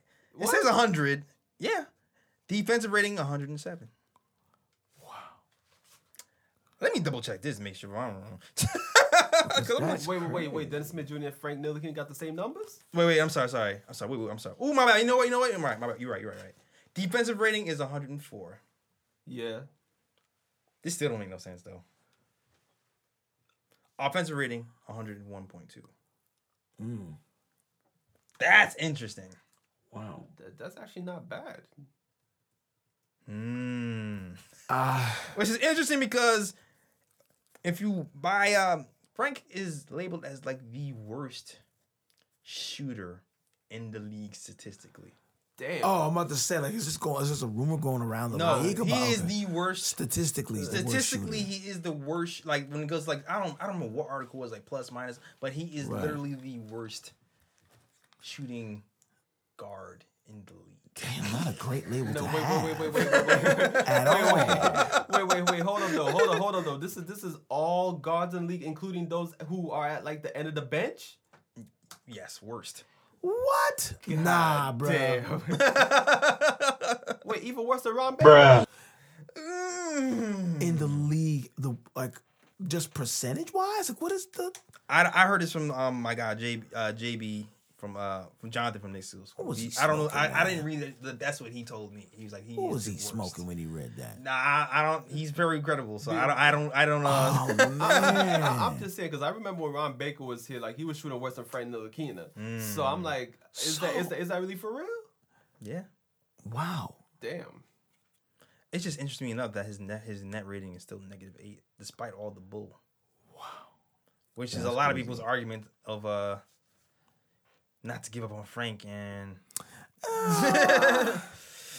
how do you feel because about as bad as it looks, the shot looks, for some reason sometimes the team does better when he's playing. That's like a lot of people's. Oh, okay. So they're saying when he's not does scoring well, he does all the little things to make the team do other stuff. Yeah. So how do you feel about his contribution then? Do you feel like he's an invaluable piece? I remain that I feel like Frank will be fine if he's given time. Yeah. But at this point, I'm not sure if timelines match up to give him time. Right. Like I said, like if we do get the big fish that we really want, right, like the KDs and the Kyries, the timelines speed up for development. Right. And then we're gonna have to, like I said earlier, we're gonna have to make decisions. Right. If we're going to keep Alonzo, you're going to probably want to keep Alonzo Trier over Frank Ntilikina. Yeah. If you have, in general, probably you want to do that. And also, if you feel like you need somebody to help KD and Kyrie get some space, or get some scoring off the bench, like you're going to want him. So I would think that you would move Frank. So I still feel like Frank could be good, like I said, down the road. I really feel that way. Yeah. Okay. But I don't know if he'll get that opportunity here. Right. I think that's the thing is like. After these 2 seasons, I think that it's going to be harder to make a case for that. He's going to be an elite defender. Yes, in the next few years. But I don't know if that's going to happen here. Exactly. He's a guy who can, he gets the offense going. Like Fizz says, he's the best. He feels like he's the best organizer on the team. He knows every position in and out from the point guard to center and where he needs to be. So he organizes guys really well. He moves the ball. He's not a ball stopper. Last season, I felt like he ran pick and roll pretty decently. This season, maybe it's the mix of veterans and young guys not getting the timing correctly. But I feel like the pick and roll for him this season wasn't really a strength of his. And, he has a lot of holes in his game, like taking people off the dribble, shooting in general. Yeah. But again, I feel like he's gonna be fine when it comes to shooting. I really believe, even though it's all mental to me. Like when you look, like I said, when you talk about prospects for the future, projecting the future, he's always shot a good free throw percentage, and 9 times out of 10, when a person can shoot free throws, it translates to the 3-point line. Of course. Unlike Dennis, like if he gets the time, I would project that he would shoot better from the 3-point line than Dennis Smith Jr. I would think. I mean, even right now, I would say that his jump shot looks better than Dennis Smith Jr. when it goes. Yes, even when he's missing. Yeah. like there was a time when he was shooting 40% from 3. Yeah. At a certain point of the season, like October, right? October he was shooting. Let's see. Yeah, October might have been one of his best months. He was playing 20 minutes a game. He shot 38% from the field, which is not good. But he shot 38% from the 3-point line, which is pretty freaking good. Right. Yeah, that just means that he needs to finish more when he's inside the arc, pretty much. Right. Exactly. He just needs to work on his driving. And he shot 85% from the free throw line that month, which is like lets you know. Yeah. Like, there's something there. There is something there. I really feel like there is something there. Mm-hmm. He just needs, and the defense. He's always gonna switch. I'm looking for some. Right. Actually, I'm trying to double check these offensive rating numbers. Actually. Yeah, because I find it pretty amazing that he has similar. He has a similar offensive rating to Dennis Smith Jr. Like that actually kind of shocked me pretty much. Let's see. Overall, here we go. Yep, offensive rating. Okay. Right here, 101.2. Who's that? Frank Ntilikina's. Okay. Defensive rating, 110. Net rating, -8. Frank Ntilikina in a nutshell, man. The enigma. The enigma, man. But that's crazy though. That defensive rating is 110 though. Like right. Because he's normally known as a good defender. Like exactly. Is that because of like the lineups he's been with? That's what I'm saying. Or is that really because he's actually slipped on defense? Like that's what I want to know. That's a great question because like we said, like I said before, it really depends on who's around you. Like from the eye test, you can see that he's a good defender because you've seen he's had some steals, he's helped other teammates out. Yeah. But when you look at the defensive rating, there, you're like, okay, what happened? Because it's pretty much the same thing when you talk about the plus and minus. Because like a team, like a guy individually could be performing, but then if he's on the court with the wrong players and like the team around him is giving up more points than they're scoring, then obviously his net plus and minus is going to reflect negatively. Not exactly. So. Yeah, so if you have an Enes Kanter on your team, then I don't know if your defense rating is going to be good. Exactly. All right. Next up. I mean, that's all the point guards right now. Yeah. Okay. So what we could do, because we always gotta have a part 2, but we can figure out how we can break it up. So we do point guards. Yeah, next. I mean, we got Damian Dotson. We can do Kevin Knox. Free Dot. Free Dot. Cut. Terrence. So let's do the guards then. Since you're talking about Dotson right now, let's start there. Oh, you gonna do Dotson right now? Yeah, why not? D-Dot, my guy. First of all, I am the leader and the starter of the Damian Dotson. No, yeah, he's definitely the starter. He's been talking about Damian Dotson since he got here, really. Yeah, since I got it. When Tim Hardaway Jr. Yeah. Before Tim Hardaway Jr. got here, we was doing a podcast. Like free Dot. I was talking about, I was mad excited to have Dotson and Frank actually. Yeah, and they play together because of how intense they both were on the defensive end. Exactly. And then also in the beginning of this season, actually, when the Knicks got on there, when they're actually looking right, one of their best teams in general was a lineup of Dotson, Frank, Mitch. Right. Yes. I forgot who the other two were. Vonleh and somebody else. Who was the small forward? I don't remember. Knox. I don't think it was Knox. Was it Knox? I'm not sure if it was Knox though. Even remember? There was a period too when actually Frank was starting at small forward last season. Yeah. Because he had beat out Knox for the starting spot. Yes. Yep. But yeah, it brings me to Dot, man. Like, listen, like I always felt like Dotson was held back by the presence of Tim Hardaway Jr. So odd though, but yeah, because they play the same position, so there's no way they can give everybody the minutes. You know what I'm saying? So you gotta and I always felt like Tim Hardaway Jr.'s defense might prevent us from going somewhere, even though he did well offensively. But you know what? I'm gonna give Tim Hardaway Jr. some more bail this season. Actually. Okay. Because my kind of I was right. Remember I said I don't think he's this bad the way he was shooting because his leg was all messed up. Right. He ended up having surgery in Dallas from his leg. The Knicks were playing him all sorts of minutes. He should have never been playing. Right. He should have never been playing. But that's neither here nor there. He got shipped out. Damian Dotson is here now.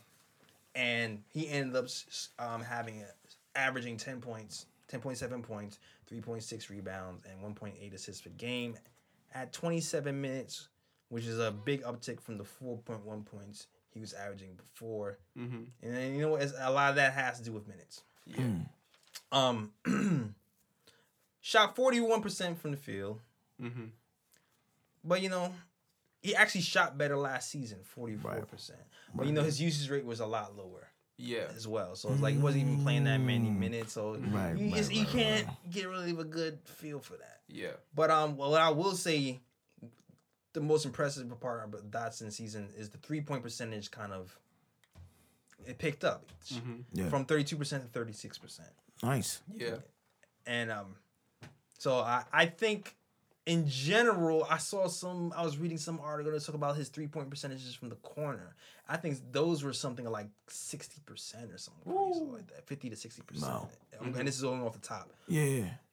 And they were kind of saying too that they people feel like if there was a KD here, if there was a Kyrie here, he would get a lot more of those open 3-pointers in the corner. I think so. And his shooting percentage is gonna go up. I think so.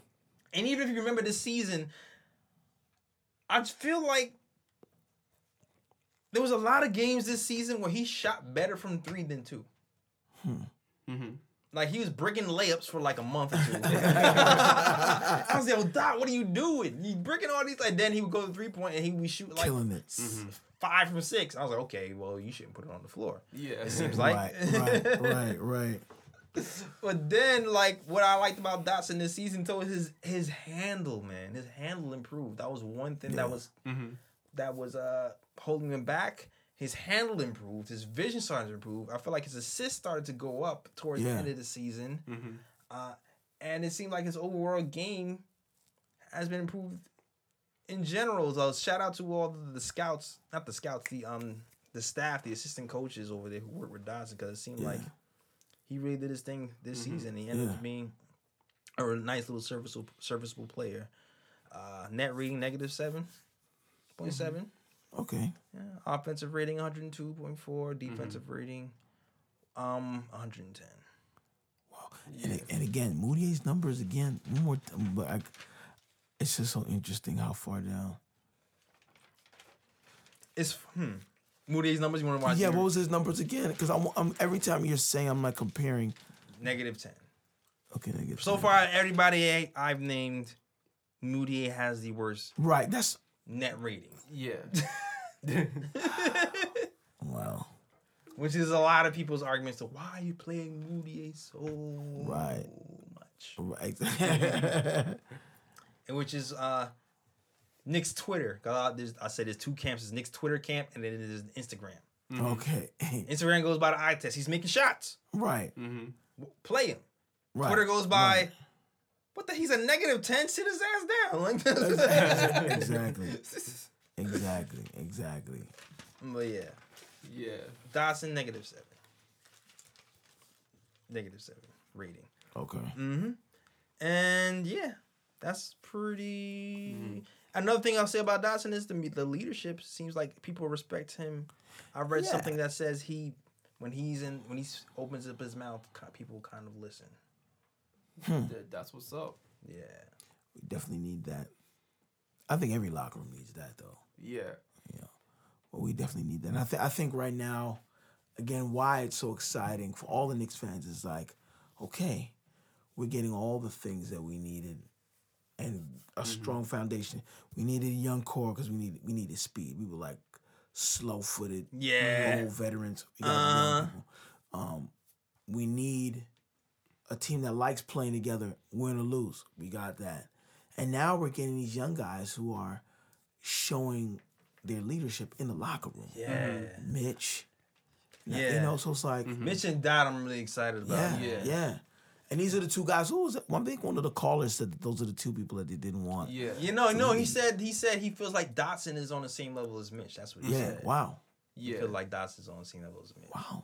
And the thing is that, like, with Dotson and Mitchell, too, like, this shows you the Knicks organization actually building a team, because these are guys that fit certain roles on the team. Because Dotson is a guy who's a 3-and-D wing, where you could play him next to a superstar player or whatnot. He's not gonna demand the ball and be fine. Right, exactly. He'll just spot up, and then the superstar player can just find him and just knock down the three. And then on top of that, on the defensive end, he's gonna provide all that energy on the defense and lock down one of the opposing team's best players. Then you have Mitch now, where he's a defensive anchor. Right. Where teams are not going to be able to drive into the paint. They don't even want to shoot jumpers. Yeah, exactly. Exactly. Mitch is going to send that shot back, and then again on the offensive end, he provides that that in the paint. Yeah. Where you can drive to the hoop and then just throw it up, and he's going to catch it and bang it. Yeah. So I mean, I think that's just it shows the Knicks organization actually building a roster and with players with certain roles to fill. Exactly. Like when you talk about Mitch, to me, Mitch, Dotson, and Trier, to me, I feel really good about. Immovable. They get this. They stand. Yeah. They better. Because Mitch is definitely staying. He's under contract for a few years. Yeah. Dotson and Trier. Yeah. They both have we have a team option on both of those guys. Dotson though, he's only cost us $1 million, $1.3 million or something. So it's pretty much dirt cheap. Right. Yeah. Right. I want to get to the point. I was just about to say. I want to get to the point where 1.3 is dirt cheap. Respect the that's just dirt cheap. I mean, 1.3 million. That's just cheap. 1.3. That's all. That's all. Yeah. That's cool. Yeah. Okay. But yeah, hopefully he'll be around. Trier will be around though. Okay. I'm hoping. I can see the other teams going after that guy. Right. Just saying. Now, if you want, we could keep going, or we can do part 2. You know what? I'll go one more. Okay. All right. I'll just go. I'll talk about, since we mentioned Trier. Yeah, exactly. Might as well. And if you're keeping track of the net ratings, we still know who has the worst net rating. Yeah, we do. All right. Yeah, we do. Don't worry, I'm not gonna give him the nickname again. I'm not gonna call him the name again. Why? Yeah, exactly. Kathy's crazy for coming out with that name. Yeah, she sure is. Yeah. Shame to yourself, Kathy. And you're not here to defend yourself. Oh no. Oh. Shout out to Kathy on vacation. She's always on vacation. I know. I never go nowhere. Me neither, yo. Spot me $1. Yeah, that's 8. I said it. All right. Alonzo Trier. Alonzo Trier. Man, listen, man. Alonzo, man, he has the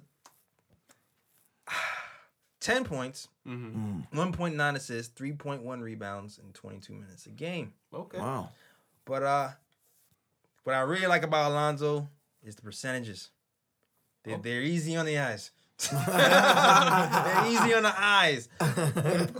Because I understand that Dotson to me fits in better with a KD Kyrie scenario. Right. But at the same time, if that didn't happen, you can make an argument that Trier should be starting. Okay. 44% field goal percentage. As a rookie.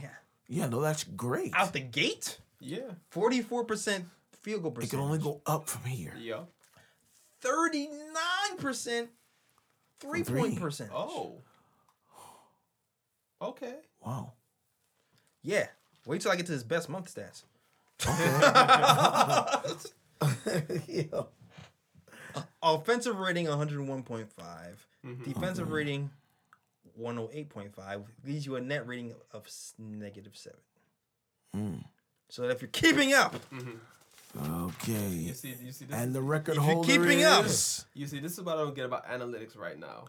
Because what was Trier's offensive rating again? Was 101.1? 101.5. What's Frank's offensive rating again? This is So this is why analytics sterilize the game. Yeah, it's like so I was watching the playoffs and Blake Griffin. They made a comment about how when he's on the bench, he's on an iPad looking at past plays, not looking at statistics. Yeah, he's looking at how they're responding to the defense. How are they making adjustments? So analytics sometimes it's a gift and a curse. Analytics, because there's certain things you're gonna need analytics for. Yeah. Deciding which lineups could potentially give you the best outcome, but it's like sometimes it's like it doesn't tell the whole story. That's it doesn't tell the whole story. Exactly, because ISO is the best ISO man in the league. I saw some stat where he's like right now still like one of the top isolation players in the NBA even right now. Oh yeah. But they also say you don't get even though he is one of the best, you don't get that many points isolating the ball in general. So right, no, absolutely. So right. I mean, well, again, the Frank Hive will say he runs the team better, which is why we should keep him. That's based on this. Really? Yes, he organizes and runs the team better. Like everybody keeps saying, you see, people say it's not a coincidence that when we go on runs, Frank seems to be there. Why? That's the flip side. I can see that. But then there's the eye test. That's Trier's getting buckets. Yeah, exactly. And he's hitting shots. Exactly. This is like analytics versus feeling versus exactly. Sometimes you got to throw analytics out the window, man. Especially when you have a losing season. Or let them do what they're gonna do, and then see how you can adjust. But because here's the thing too. Because if you remember correctly. Like if you're throwing the plus minus out the window, you're looking at Trier's stats. Right. Right? He had a game where he had 10 assists. Yeah. Right? You start to think, can Trier play point guard? Fizz played Trier point guard. Right. Because when you look at the stats, he shoots better. Right. So maybe he can play a point guard. And he had 10 assists game. Maybe he can be a point guard. Right. He plays Trier point guard. What happens? It didn't go so well. No. Right. That was not a good move. Yeah, it didn't go so well. Yeah. The ball didn't move as much. Trier's not a pass first guard. He's not gonna do that. He doesn't get the offense moving, but Frank, yes. That's Frank does. He does when he has to pass. He can, but he doesn't get the offense moving. Alonzo's more of that player that if you need a bucket, he'll get you that bucket. Right. Not to discredit, but I think this is what they wanted D Rose to be when he came here.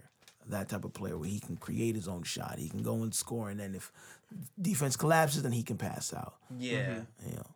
And that was another thing about Trier. Like he didn't pass enough. Right. There was actually an article that some people will say is BS by Mark Berman. Of course, Knicks hater. Yeah, Knicks. Yeah. And they was talking about how the rumor was some guys. It was rumored that he was picked last in pickup games because he was a ball hog. Some people were like, "Well, why would they? They don't even have pickup games after games. Like, why? It doesn't even make sense." Yeah. Right. But needless to say, Trier will be fine. Yeah, he will be. Trier's gonna be fine. Right. I feel like the guys who have a knack for scoring, they struggle sometimes finding that balance. In general, people struggle sometimes to find that balance. Right. The guys who can kind of score easily struggle to find that balance as well. Yeah. And I feel like towards the end of the season, he got a lot better at A, kicking it to shooters in the corner. Yes. And B, going left, because he always seemed to go right. Yeah, because I wasn't stopping him. That's why. Yeah, no one was stopping him. I'm going to keep going this way until you stop me. Exactly. And then, his move was always dribble, hezzy, drive right, or dribble, hezzy, pull up. If you force him left, he was pulling up. He wasn't going to drive. After All-Star break, though, he started to hezzy and then drive left. And I was like, wait a minit. Right. And he started getting buckets. I was like, oh, he's working on that left hand in the All-Star break. Let's get that offhand working. No, overall, Trier had a great season. Pre-All-Star, 22 minutes a game, 9.9 points. 44% from the field goal percentage, 38 from 3. Okay. Assassin. Post-All-Star game, Tim Hardaway Jr. is going now. Yeah. Right. 14.5 points. Okay. 45%. Woo. What? From the 45% overall. Oh. 40% from 3. Still. Best month. November, 13 points, 48.9% from the field as a guard. Yeah, I think I remember that because he did start the season pretty hot. 44% from 3. Wow. That's better than impressive to me. Yeah, pretty freaking impressive. Especially for a rookie. That's what I'm saying. Like, he's not seasoned. What? So when people, that's why I said when people say, well, he's going to be a 6-man off the bench and he doesn't, I believe, and shout out to Terry too, because he first brought this to my attention. Right. From Terry and Kay. I really believe he has a real shot at being an all-stars at some point. Okay. If he finds the correct balance. And his NXT interview. Oh, go ahead. You gonna say something? No, the only thing I was gonna say is that it's also gonna depend on I don't want to say this, but the right team, because you have to think about it too. Because if KD and Kyrie come, he's not gonna have the chance. He's not gonna have the chance. He's coming off the bench. Yes, absolutely. Exactly. So it's I don't know if that opportunity is gonna come with the Knicks to start, or he's gonna have to go elsewhere to get that opportunity to start. Yeah. No. Yeah, that's the only thing I gotta say, really. Wow. Well, it all depends on Kevin Durant too, because Kevin Durant likes to all these guys, Durant, Kyrie. You really don't know what they're thinking because what they're doing is this with the entire league. Even if they come, I can see them going. You know what? 1 or 2 years, 2 to 3 years. Figure it out. I can see them because I can see that happening, man. They're manipulating the whole setup. I can see that happen. Maybe KD might want to go longer because he wants to retire because he's in his 30s and he just wants to set some shot, man. Right, maybe. You just don't know. Yeah. You don't? You just don't know. But maybe he might get his chance in a few years if KD, depending on what KD happens. Yeah. I'm talking like KD's coming for real. This is crazy. Listen, you got to put it into existence, exactly. Man. All those smoke and mirrors since the All-Star break, man. Something got to give. Yeah, usually the saying goes, where there's smoke, there's fire. So, you never know. You just never know, man. Exactly. And I'll say this too, precursor for next week. Yes. More interesting numbers. Kevin Knox. I haven't talked about Kevin Knox, which is interesting. I know. Let's hold this. I want. Yeah. Because the guy who first got Enos Cantor out of here, no, not Mitch Robinson, Luke Cornett.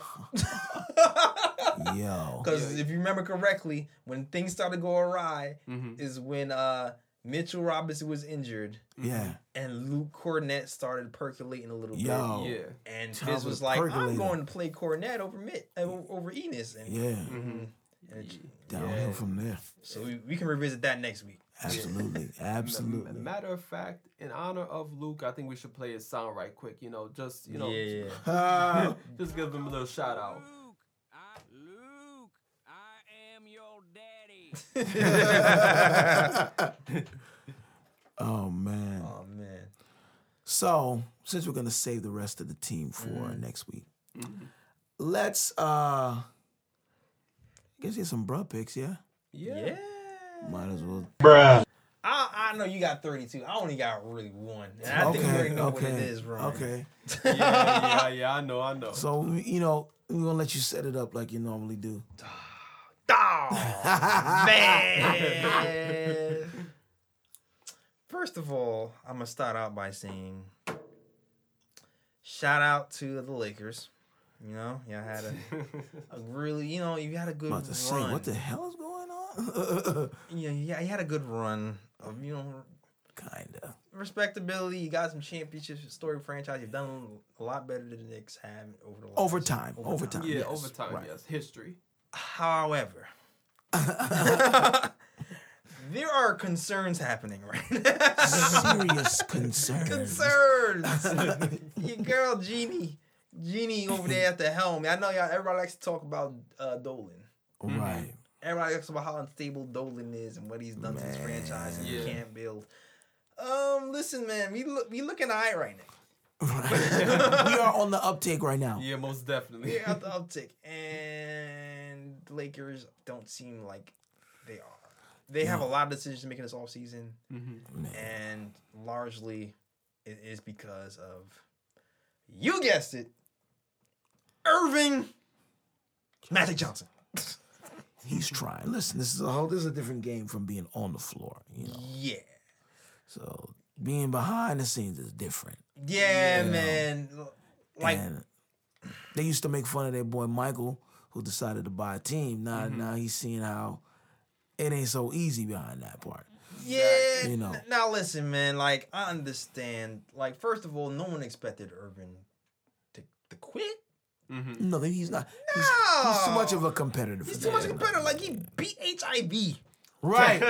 Forget championships. Like, in all seriousness, your man he beat the monster. The biggest fight of his life, he beat that. Yeah. So he's not quitting. He's not quitting, but it's like, you know what? This is not even because the bruh is not because of he's quitting. The bruh is because of how he quit. My dude quit by calling a press conference and going, you know what? I don't want the job anymore. Now, that is the equivalent to breaking up with a girl over text message. Yeah. That is like. So I think we should see other people. Yeah, send. And why I say that is because when you ask the reason why, he says because he didn't want to do it in person and have her cry and he was trying to be sensitive. Yeah. Isn't that why you break off if you were to be scumbaggish and break off with your girl with text messages? Isn't that exactly the reason you would give? I had a friend of mine. He actually, he was dating this girl and he went to, I think it was New Orleans. He went to go to school out there, and I guess they went. They had a couple drinks and then they went to some party, and I guess he saw somebody he might have liked. Might have liked? Right. How old is he? Right now he's like 37. But when that happened, how old is he? He was 20s. He was in 20s. I knew he was 20s. That's some 20s. That's some 20-year-old stuff. So he went back. So he went back to the hotel and left a voicemail. No. Damn. But then put the phone down and forgot to hit end. No. He gets a bruh too. And she caught the tail end of his conversation with his boys about how he really was trying to be free. And that's why he did that. Oh. Damn. Bruh. I think we should go ahead and just give it to him. Yeah. Oh, man. I was like, that is savage. That's and then she calls back. She kept calling back and we're calling back, and he was like ignoring her call. And when he finally picked up, she said, I heard everything you said.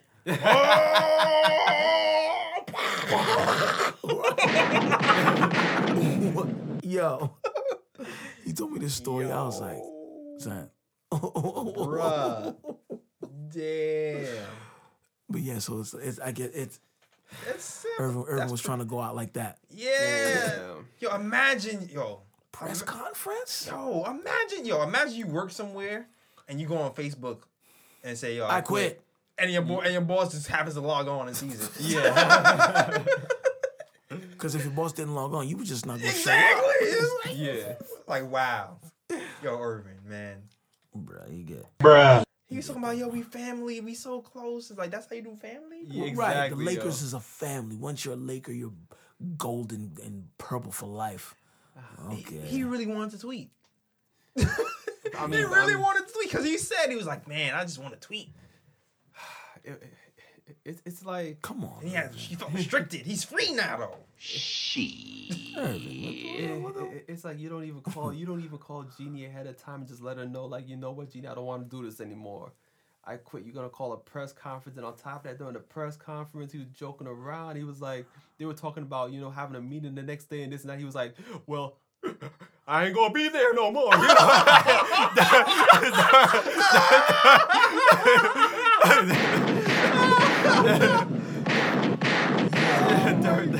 During the press conference and afterwards, he's like, nah, I can do whatever the hell I want afterwards. Like, yo, come on, man. My man. Bruh. Next day, he was tweeting every 5 minutes. Yo, how did you jump out the window like that? Oh, damn, man. Wow. Yeah, man. When did this happen? It was the same day when D Wade had his last game. Oh, I okay. think. Yeah. See, being out of it's so different. Being out of the country and trying to get because the Wi-Fi was not that great where I was. Yeah. So I'm trying to catch up on what. That definitely missed the radar. Yeah, wow. Yeah, man. Magic Johnson quit live. Matter of fact, they made that a meme. Basically, they just took that clip of him talking about, talking about the meeting. I ain't gonna be there anymore. Exactly. And they just turned it into a meme, and people been using that for everything. Damn, man, Magic. And on top of that, he also said he's like, I could have worked for the Knicks.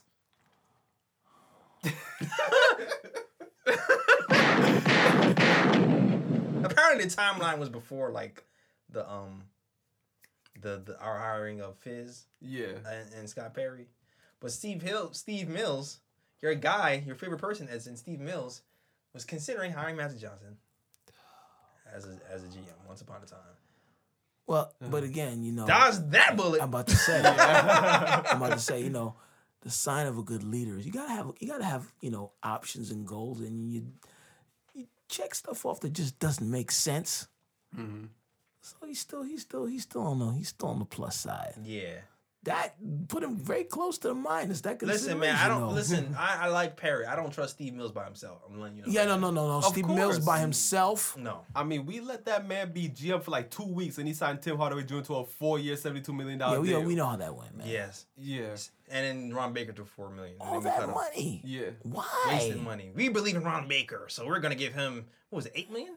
Yeah. And it was what was the contract? $8 million, $2 million, $8 million 2-year contract for Ron Baker. And he had some kind of option as well. Yeah, some virtual no trade clause. Yeah, it was a weird no trade clause. He was sticking around when you could have probably moved him sooner. But yeah, that's my one strong bruh pick. Yeah, no, that's a strong one. That's a Magic. Definitely a strong one. Do you believe in Magic? Not right now. He doesn't even believe in Magic. He quit the damn job. Yeah, man. Shout out to Magic. Yeah. Mm-hmm. He seems happier now. Holding it down for LA, man. But LeBron is not in the playoffs. This is LeBron's crazy. In the playoffs. A LeBron-less playoffs. The front office is in flux. Is he still gonna go black or? I'm not sure. But I mean, he is kind of busy because he's running the president of basketball operation for the Lakers right now. He's helping out with the coaching search and all that. So I mean, hold on. I mean, he was already doing that. I know, but now it's permanent. Official title. Yeah, because now Magic is going, so he takes over as president of basketball operations, and they're interviewing. Is this the first that he's still an active player and is really? I'm joking, but I'm joking by the way. Oh man, I'm like, but I'm just saying though, pretty much, it's just what he's doing. Because the first coaching candidate is Tyronn Lue. Okay. Does Tyronn want to go through that stress? I don't think he wants that. He looked stressed when LeBron was there. He looked stressed. I don't think he wants that smoke. He needs to just. But they said he was a candidate, a strong candidate. Yeah. So maybe he does. Maybe stress is better than unemployment. They've worked things out. No, right, exactly. Yeah. Unemployed, a little bit of stress. Okay. Yeah. Get a good paycheck. Exactly. You're former Lakers, so you probably just, fit right in. He'd be a nice assistant coach. Good paycheck. For LeBron. Makes all that stress go away. Yeah, and then once he moves in, then we all know that LeBron is truthfully the coach of that team. Yeah, he'd be a good assistant coach for LeBron. Exactly. Because we know who the head coach is. Yeah. Player coach LeBron, yeah. Exactly. Hence why they're where they are right now. Yeah. Part of the reason. Word. They got a lot of other troubles going on, but. Yeah, pretty much. All right. So, bro, man, from the 5th floor, what you got? It's going to be pretty quick. Okay. Yeah, because, it's been a long time. But it's drying up a little bit, you know. But there's one major broad pick, though. Okay. I don't know if y'all saw this. Caron Butler on NBA TV. Mm-hmm. Now, all right, let me ask you this. Caron Butler. You've seen him lately, right? Yeah. Not too long ago, right? Yeah. Does my man rock any hair on his head, really? No. Oh, I know. It's a pretty low cut though, right? It's low. It's low. So out of nowhere, my dude just appears with a bunch of hair in his head. Hey, yo, I mean, listen. That shit was hilarious. Yeah. I was like, wait a damn second. At first, because it looked like a little hat. Is he Muslim? Yeah. Is he? What's he done? Exactly. Hey, he feels like he needs to change for the better. Let him, live his best life. He's got a good set. He's got a. I'm sure he's still got bread though, right? He's got bread. Yeah, he got some bread. He got some bread. Yeah, he got bread. Yeah. And off-season NBA players are cool with each other, right? So what you're saying is you don't like his hair. What I'm saying is why LeBron didn't help him out. That's what I'm saying. Why LeBron didn't give him a consultation with his doctor? Wasn't he guarding LeBron back in the day? Maybe he didn't want to help him out. He let him rock with that.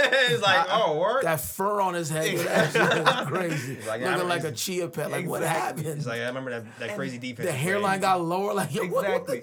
And then the funny thing about it is that they showed a clip where they showed his kids at home, his new hairstyle, and his kids were wilding. Like, basically, his kids had an impression of saying, like, yo, whose man's is this? Yo, kids who mans is this? Yo, damn. How old is his kids? They're young. So they got no filter. Oh, no filter. But the looks on their face, they were like, yo, is this Pops? Like, who's whose man's is this guy? Whose man's is this? No like, filter, for real? Like, who are you? Got no filter. Like, who are you? Are you daddy? Yeah. Papa? How do you know how old the youngest one is? I don't know how old they are. All I know is that they look like maybe like the oldest one looked like she was like maybe like 4 or 5 years old, maybe. Oh, okay. And they were like younger kids too. So nobody started crying. Nobody was crying. Okay, but they were just looking like, confused. hold up, is that daddy? Like, I'm not sure. Who is this guy? Exactly. Damn. Oh man. Bruh. That midlife crisis is crazy. Exactly. And then you got another one? My final. Oh yes. My final bro pick goes to I'm hunting wabbits. Oh god. Jared Dudley. Elmer Fudd lookalike. So Fuddly. So Jared Dudley, he wants all the smoke. Right. Game 4. Because, there's been some back and forth between the Nets and the Sixers. Yeah, you like going back and forth. Yeah, throughout the series, Back first. on that treadmill first. I don't understand. Like, how did he make it? I don't know. What is his BMI, dog? Yeah. What is his BMI? Why are you in the NBA? Word. Yo. I don't know, man. I'm looking at, his body. I'm like, yo, I think I might have less body fat than this dude right now. He's in the NBA. Yeah, it's weird, man. It's like, I don't know. My bad. I didn't mean to body shame you, dog. My bad. Yeah. Body positive. Exactly. But yeah, there was words exchanged. First he threw shots at Ben Simmons saying that, in the open court, he's a great player, but in the half court, he's average. Don't you know he's a troll, guys? He's not. Yeah. I don't know why they're taking that bait from him of all people, but anyway. I mean, exactly. Yeah, that wasn't smart though. You don't want to poke somebody better than you. Yeah. No, anyway, go ahead. Pretty much, and Ben Simmons, brush off. Ben Simmons like, hey, man, I ain't worried about Jared Dudley. He was like, who? So Game 4 comes now. Joel Embiid fouls Jared Allen. It was a hard foul, but again, like, I don't know, man. Listen, it was a hard foul, but I don't think it warranted Dudley's reaction though. I'll say this, man. Joel Embiid, they need to watch him, yo. He what he does. He's cute. Like Luke Cornett wore a mask on his face because of Joel Embiid. He's kind of like, Garnett was dirty, but Joel he's got a lot. He flings those elbows way too He's got a lot Yeah. behind those because he's a strong guy. And he's not a small guy. So they're like, and then when the announcer goes, oh, it doesn't look that bad. His head just snapped back. Nah, yo, I'm not gonna lie. If he able the Knicks player in the face like that, and I'd be tight too. Yeah. I'd be tight. I'm not gonna lie. And I might say something crazy. Yeah. Well. I might say something crazy. Dudley came and rushed him. Yeah, exactly. Dudley came and rushed him. When he faced up to Embiid, Embiid's like laughing at this dude, like, what you doing? Yeah. Then Jimmy Butler and then Ben Simmons and the crew came in and ran up on him, pushed him into the ground into the stands or whatnot. It was just his reaction because I'm like, dog, like I understand you trying to stick up for your teammate, but I don't think the foul was that bad for you to really rush up on Embiid like that. It wasn't about that. It wasn't about that. It was about the game. It was about the game before. It was. He just wanted the opportunity. He just wanted the reason. Mm-hmm. He just wanted the reason. Like yes, it's like the dudes in the street when they have a bad day and then you step on their Nikes. You stepped on my You think he want to fight you? You think he really want to fight you because you stepped on his Nikes? No, he want to fight you because he had a bad day. Mm-hmm. He's low on money. His girl yelled at him the day before, and now you over here stepping on my Nikes, and you catching all of that raft. It was never about the Nikes. Makes sense. Yeah, it makes sense. I think in that moment too. So we're gonna give him a bruh. Bruh. I think Jimmy Butler gets a bruh in that too, though. Now the reason why. Is those two because they both got ejected, right? Yeah, both of them. Yeah. Again, it wasn't really a pivotal game because they still won it. Yeah. But if they didn't, because Dudley, Butler, the impact on the team, it was kind of worth it. It was, yes, it was kind of worth it. But yes, because Dudley was defending Embiid. He was defending Embiid for most of the night. Yeah, but I'm just saying, would you rather lose? And he held Simmons. He was actually he was defending Boban. Like they basically had Dudley on the big man, pretty much. But he was also locking up Ben Simmons for a bit too. And so now, once he was gone, Ben Simmons got loose. Yeah, Ben Simmons got loose. So I guess it did work out. But yeah, if that was a pivotal game, man, his value to the Sixers is much more than Dudley's is. Yeah, like. Yeah. Why are you even engaging this dude, bro? Yeah. That's why Embiid was like, yo. Exactly. Bruh. So we're going to give out 2 bruhs for that. Word. All right. Not bad. All right. Another good episode. Looking forward to for the next steps, the draft. Yeah. Keeping those fingers crossed. Free agency. And then we're going to see then. So when's the next episode we're going to record? Next Sunday. Okay. We can do part 2. Oh, yes, that's right. Because we have part 2 of this. We can do part 2 of go into Luke Cornett. Exactly. Kevin Knox is crazy. Mm-hmm. Yeah, no, definitely. Yeah, Kevin Knox definitely. I definitely am looking forward to. Yeah, we still got some big names. We still ain't hit up Mitch. We still ain't hit up. I know. So many good. Okay. Yeah, we still got Kadeem Allen to talk about too. Even though we talked about guards, I didn't do Kadeem Allen. Well, yeah, we're gonna get around to that. Yeah. Wonderful. So definitely tune in to the next episode for part 2. I guess social media time. Mm-hmm. You can find me at Edson Sean. That's EDSONSEAN on all social media platforms. I just came back from a little trip over in Europe. I'm going to start posting some of my journeys from there. Just had a dope show at Le Bain at the Standard. That was crazy. So I'm going to start posting some more of those. So stay tuned to that, and I'm going to start doing the Freestyle Mondays now that I'm back.